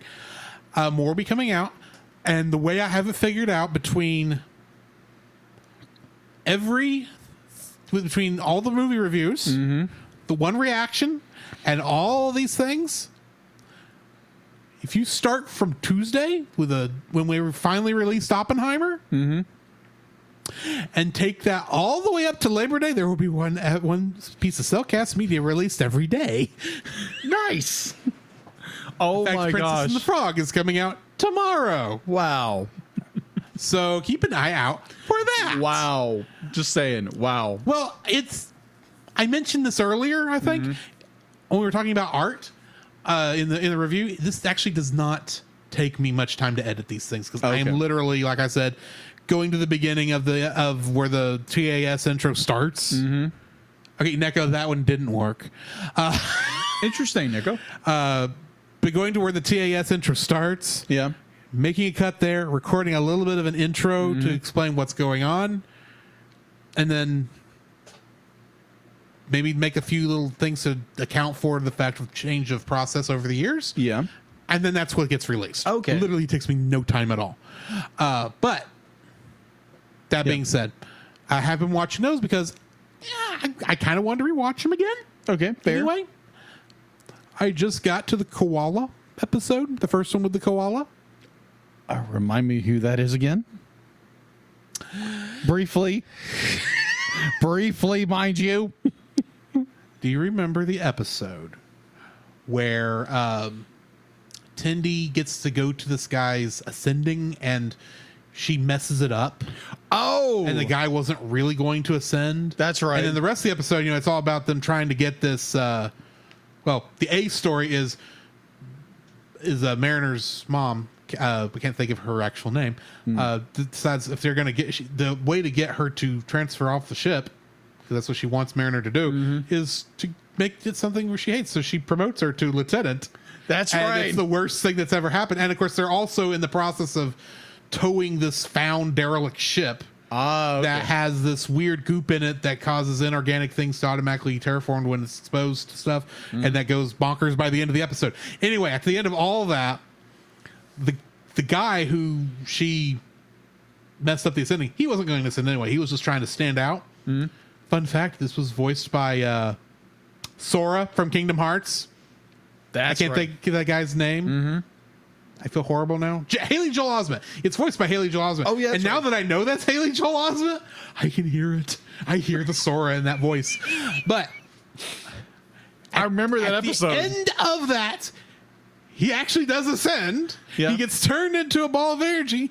And his last words before fully ascending was, "Time has no meaning. The universe rests on the back of a koala. Why is he smiling? What does he know?" And then he blinks out of existence. Yeah, I remember that. I clearly remember that. The fun thing is, the koala keeps showing back up in the show. He shows up one other time where someone mentions, it's the one where Boimler nearly dies. Okay. And he says, "Why do I remember seeing a koala?" And then during Paradoxus Crisis Point 2, okay, that the second one where they were making fun of the movies, yeah. One of the holodeck projections in that is selling like pamphlets for the space koala or something like that. And apparently, I have yet to see this because I hadn't got back to season 3. You know how it by that point, every episode started with like the Cerritos flying in the shape of the Starfleet Arrowhead. Apparently, in the clouds, you can see the outline of the koala. And I'm telling you all this now so that you are paying attention when you're watching the crossover episode. Because there's some background stuff. Oh, no. I mean, like when I say this is an episode of Lower Decks that just happens to be filmed as part of Strange New Worlds, I am not joking. Oh, my gosh. I just got to say this one little thing before we continue. One of my favorite lines that we'll talk about is when number one, Una Chen Riley, you don't know her yet, but basically number one says, "Have you noticed that all of their references are very specific? All their examples are very specific?" Yeah. Anyway. Yeah, and then we'll get there when we get there. That's gonna be a fun episode. Yeah, and it's also gonna be a very late night for us. Yes, and also we're also doing something Star Trek with another podcast this week. I get to watch that tomorrow when we get back from the museum. Oh yeah, that's gonna be fun. So yeah, that's pretty much what I've been watching. Okay, cool. And had a chance to watch anything else. So, Jacob, what do we have in the news? The Cellcast News with your host Jacob Heron.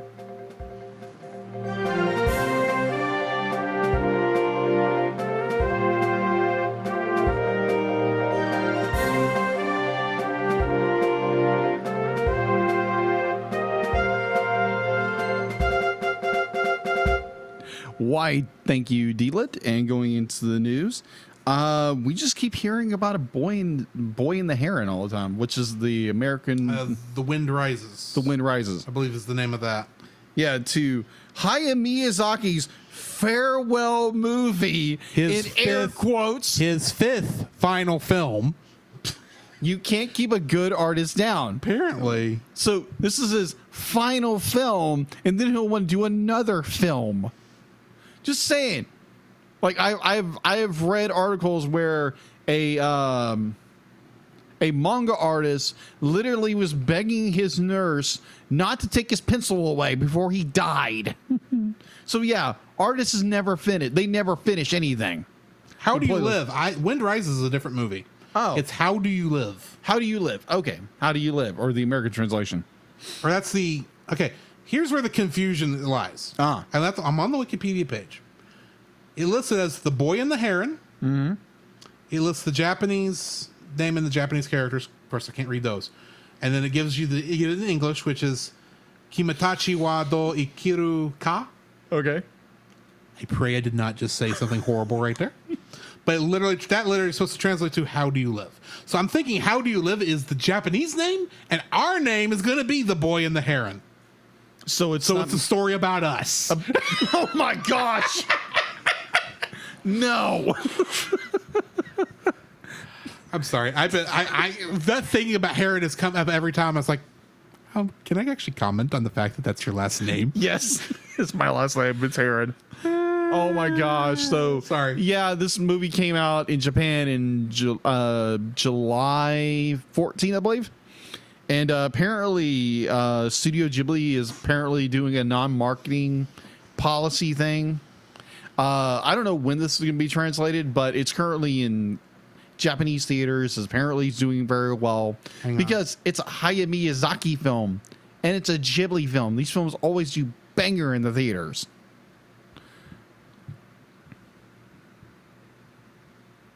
I'm reading real quick. Hang on. It's reading. It's what's for dinner. Come on, give me the date. Oh, believe me, I have met book nerds where it's be like, oh, what I had for dinner? I had a cup of coffee and my book. It's okay. So paper tastes really well for dinner. I have no idea why this was where the link came from. Okay. Or why this is what Google gave me, but I'm getting this from, I'm not kidding here, the Hindustan Times. It is apparently a Hindu newspaper. Okay. But that's what this is where the link is. I'm getting it.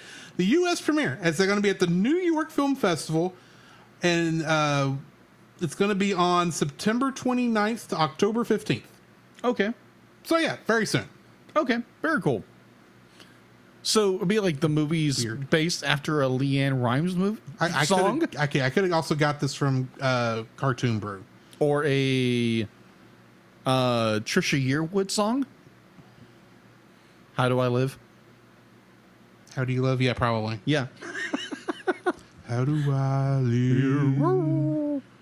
Anyways. How do I live without you? Anyways. I want to know. Continue. Yes. So, yeah, apparently the movie's doing very well. And apparently Studio Ghibli is using a non-marketing policy for... Be like, why are you not promoting like one of the best directors ever to come out of that studio? The guy who created the studio, by the way. You're not promoting it at all. And the movie's still doing incredibly well in the theaters, Japanese market. Because they don't have to spend the money on marketing. That's true. It's just going to promote itself. Yeah. Apparently. But yeah, that's all I could find in the news. Unless Drew, I already gave you what I could help with. So. Yeah. Unless someone else in the chat can bring up something else. Nope. Okay, let's go into X-Men. Yeah, let's go X-Men. Previously on X-Men. Meet the sulky, over funky, kinda hulky superhero. A two-fisted and electrically transistored superhero. An exotically neurotic and aquatic superhero. The Marvel superheroes have arrived. X-Men, X-Men, it's the day, X-Men, X-Men, coming your way.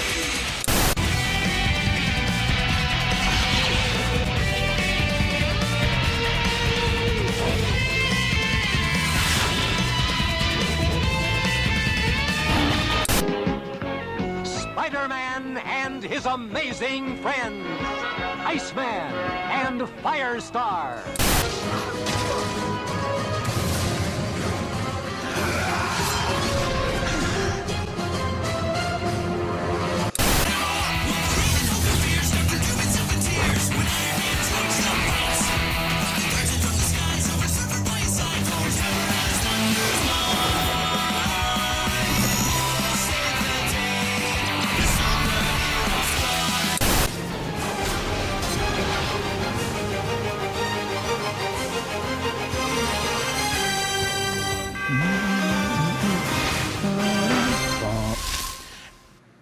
X-Men the Animated Series, Season 4. First episode, we are reviewing Proteus, Parts 1 and Part 2. Mm-hmm. Originally aired on September 30th, 1995 and October 7th, 1995, respectively. Mm-hmm. Directed by Larry Houston and Fred Miller, and written by Bruce Reed Schaefer and Luann Wood, respectively. Mm-hmm. In these episodes, Moira McTaggart is trying to help her son, but when he escapes from Muir Island, she calls the X-Men for help. Angered by his father's reaction, Proteus creates havoc, but Professor X later calms him down and he stops the rampage. Guest cast for this episode, we got Lally Cadeau as Moira McTaggart, Stuart Stone as Proteus, aka Kevin McTaggart, and Philip Williams as Banshee, aka Sean Cassidy. Trivia for these episodes. This is the debut, of course, of Proteus, aka Kevin McTaggart. We have a cameo by TechNet, a group of bounty hunters, namely Bodybag, Thug, Pharaoh Squared, Waxworks, Gatecrusher, and Ring Toss. I think Marvel was starting to run out of names when they named these characters. I think so. Morph appears in a cameo role connected to some diagnostic equipment in the establishing shots of the Muir Island facility. He does not participate in the story, nor does he interact with any of his fellow X-Men. Thankfully. But technically, by this point, he should be fine. Yeah, he should be. He was fine that one episode, so... Anyway, Amelia Voigt appears as the nurse during the montage of Professor Xavier's memories. She also appears as one of Magneto's acolytes in Sanctuary Parts 1 and 2. Sure. Lastly, the book Beast is reading, which is the same one Joe's new wife drops earlier, is Making of a President 1968. The cover of it was blurred out in the original USA broadcast for some reason. This is literally how it's in the trivia. That's the thing. I was watching this and going, okay, Disney Plus decided to blur something out they didn't like. This is not the first time that's happened. True. I was like, no, Fox Kids did this years ago and no one knows why. That is so peculiar. So, yeah. That's what I got. What are your thoughts on this episode? These episodes. I enjoyed it. It's the parts I really enjoy because they try to keep you in suspense, but you know exactly what's going on. Like, he's my son. It's like, no, duh, lady. We could have figured that out in 2 minutes. The real question is, why couldn't Xavier? Yeah, exactly. You're telepathic. You should be able to read her mind. Can you not read her mind, Professor Charles? I guess he was just more be like, oh my gosh, I love this woman so much. I'm not going to read her mind. Read her mind. We already know. It's like, and plus be like Xavier throughout the entire series is not shy about be like, I don't want to probe people's minds, and then he probes them anyway. He's not shy about reading Kevin's mind. No. And Kevin doesn't know. Yet he knows who his father is. Yeah, because this whole drawn out, plot to be like, oh my gosh, be like, oh. Yeah, he knows who his father is. He knows who his father is. Xavier apparently doesn't bother to get this name while he's in his mind. Yeah. Otherwise, he could have made the connections. Yeah. Because they wanted to draw the story out into a two-parter, and it was just like, what? I'd be like, I understand you want to make longer episodes. I get that. It's cheaper. It's cheaper. I get it. But it's just like, really? We could have done this like this. This could have been a very fast episode. Yeah, I feel like it's a good episode. X-Men the audio drama did this in one episode. Really? Yeah. So early on. So I find he's my son. Kind of plot thing. It's like, really? We knew this already. The point that got me was where Proteus distorts everything around Wolverine and it messes him up. Oh yes, and then we get fearful Wolverine. Yeah. It's like this. Okay, I recognize that this is not something you normally do with Wolverine. Yeah. And I kind of like the idea that you're giving this character a weakness, that he's not good when, this much of his mind is messed with at one time. At the same time, it's Wolverine. Don't do this to the man. He's got enough garbage to work with anyway. Exactly. Do you not know about his backstory? Which they've already flushed out already? Well, they haven't in this show yet. I thought they had already. They started it. Yeah, they started with the Weapon X and the whole bit. Way back in season 1, but the stuff where they're supposed to really get into it is not for another couple episodes. Yeah, so... I think. Oh, okay. So... I know there's a lot of Weapon X stuff coming. Yeah, which is good. But then we're getting into season 5, which is not so good. But Almost done. we're almost done. We're almost done. We're getting there, people. We're getting there. So, I enjoyed the episode. It was a little more like anticlimactic. It's like, oh, we know what's going on already. And it'd be like the story is drawn out to make it a two-parter. Mm-hmm. And this could have been very easily in a very condensed story done very well. And be like, we know this, we know this, we know why the villain's doing this. And there again, be like, Professor Charles Xavier, who has said in previous episodes, be like, I don't want to, intrude on people's thoughts. I don't want to project myself into something without their will, without their permission. You do it all the time, bro. Yeah. All the freaking time. You have no qualms about breaking into someone's mind to find information. All the freaking time. I'm like, oh yeah, he's the greatest man ever. It's like, yeah, he has no thought of privacy unless it's a woman he loves and doesn't want to probe her mind, which would have made the whole plot easier. I wish they could have just said that he, for some reason, can't read her mind because of some weird. Maybe that's actually her mutation that she can block. She's not a mutant, though. I know, but maybe that could have just said, "Oh, she's a mutant, and this is why." And that's why. Yeah. That's why. The other guy didn't know she was a mutant because her mutation is only really right. against other mutants. Oh, maybe they could have done that, but it's like no, she's just Xavier's not going into her brain. It's like, but you screwed with Jean Grey. Oh my gosh! I mean, poor Jean. You already did far worse than just reading somebody's mind to find out that you're chasing after her son. Come on, Charles. But the story's good. But like there again, we get we get more of a fleshed out story of Charles, but like him and Mora were actually engaged, and then she drops him like a bad habit for another dude who is a piece of crap. Well, the way it's shown in here, I actually appreciate it because when the divorce papers are being signed. It's it's between her and the other guy. Yeah. But so it's obviously a baby and it's obviously his, which made me think, for whatever reason, how quickly did this baby come out? How quickly did the divorce happen? If this kid is that young and she does not appear to have aged at all. Of course, that's just character models. Right. Probably. Right. So it made me think, like, would this be close? Literally, my first thought was not, oh, they're breaking up because the kid is a mutant, because I was already thinking, how would you know?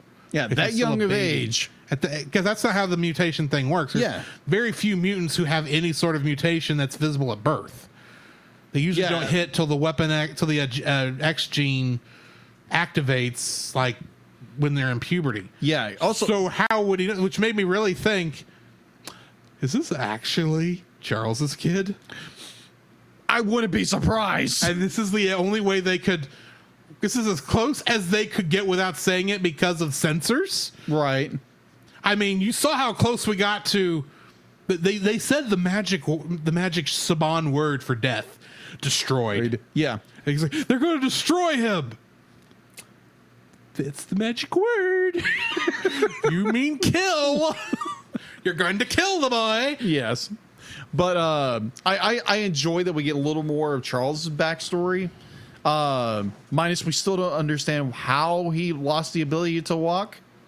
I've known in the comics for some reason, right? His mutant the gene show has not explained that. Yes, but every time there's been an excuse to have him walk, that makes sense by the logic of the comics. They've used it, right? Like the walk through season 2's walk through the Savage Land. He could walk because his mutant power was suppressed, which because the way it's supposed to work is that he's got this weird, because his mental abilities are so good that he has a mental issue that is blocking his ability to walk, and his mental powers are actually physically keeping him from walking. Okay. But the show has never actually gone into what this is. But they still had him like walk like randomly when his powers were held back, and I'm going, how does that work? ow? Yeah, exactly. Like I enjoy the Charles, who's an upper crust kind of person, like is in the military. It's like, okay. Most of the time that didn't be like, if they were like the upper echelons of society, most of the time be like, you think the Kennedys be like, they go in as an admiral or something like that, and they get a little boat thing like John F. Kennedy. It still confuses me when he goes, when Xavier goes out into the field and when he gets into his X-Men uniform, like when everyone else is in their X-Men uniform. So he goes from being in the nice proper schoolmaster suit to wearing army fatigues. Yeah. It's like, why is that your super suit? Why can't you have something cooler? In fact, just go around in your normal suit. That is your X-Men super suit. Well, I You're think not hiding who you are. You're not like Wolverine where, we really get to think about it. The super suits, with the exception of Cyclops' visor, literally make no sense as to why they use them. And everyone knows who they are. No one's hiding a secret identity. Yeah, exactly. But anyway. But I enjoy the part where Wolverine be like, he gets freaked out about it. He be like, he has that whole visual sequence where his claws start turning back on themselves and grow eyes and stuff. Yeah. Like, that was so good. that is disturbing, but so fun to watch. It's like, this is probably the last major thing major fun thing they got to do for the show before it got shipped off to the cheaper animation studio. Probably. But overall, be like, I enjoy the episode. I enjoy how they work with Wolverine, and he has to confront his fears. And like at the very end when he's talking with Rogue, which for some reason they're always putting Rogue and Wolverine together as they're talking about stuff, which I find interesting because you have two characters one character who was abandoned by family because she's a mutant, and then you have Wolverine who's been living for 100 or so years. Yeah, they still haven't shown the flashback to Captain America. No, they haven't. But we've seen Cap before. Yeah, for a hot second. But I enjoy these episodes for what it is.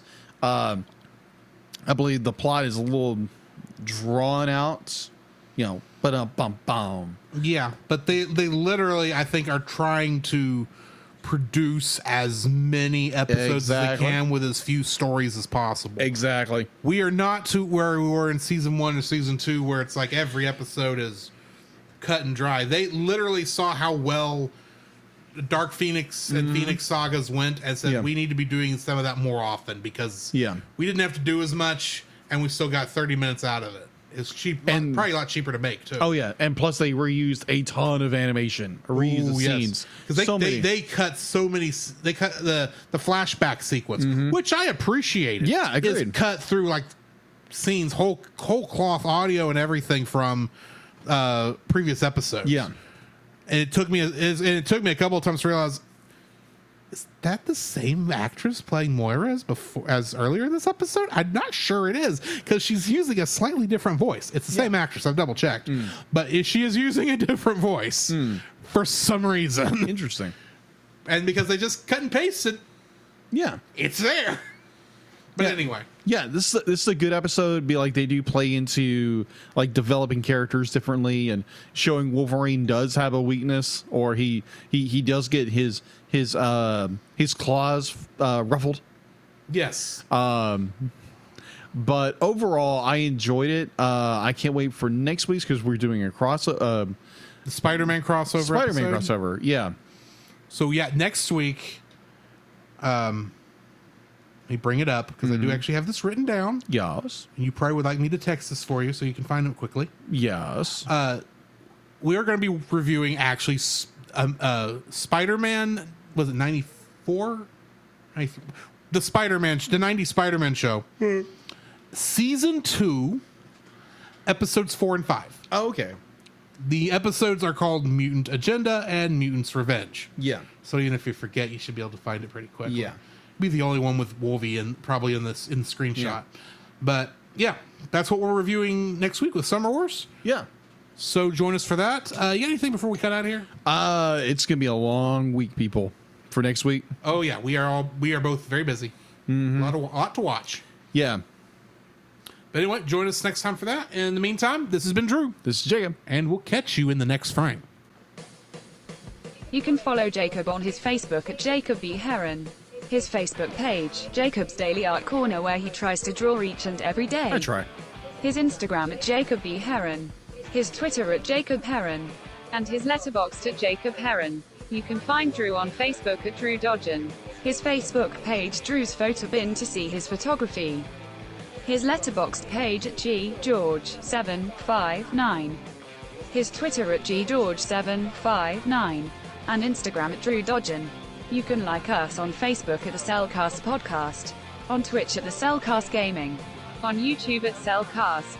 On Twitter at cast_cell.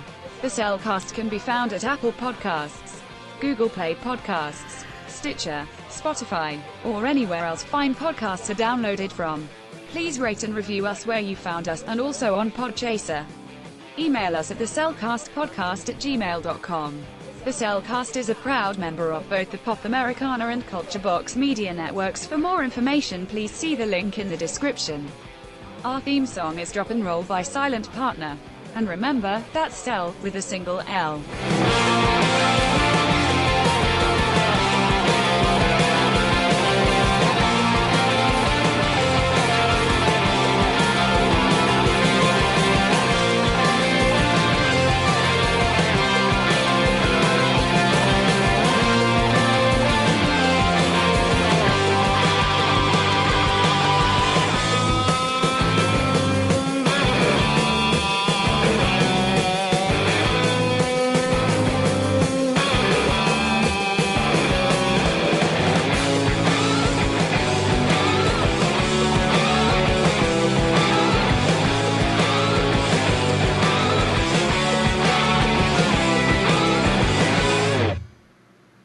You are a toy. You are a child's plaything. He can at least just probe the mind and been done with it already.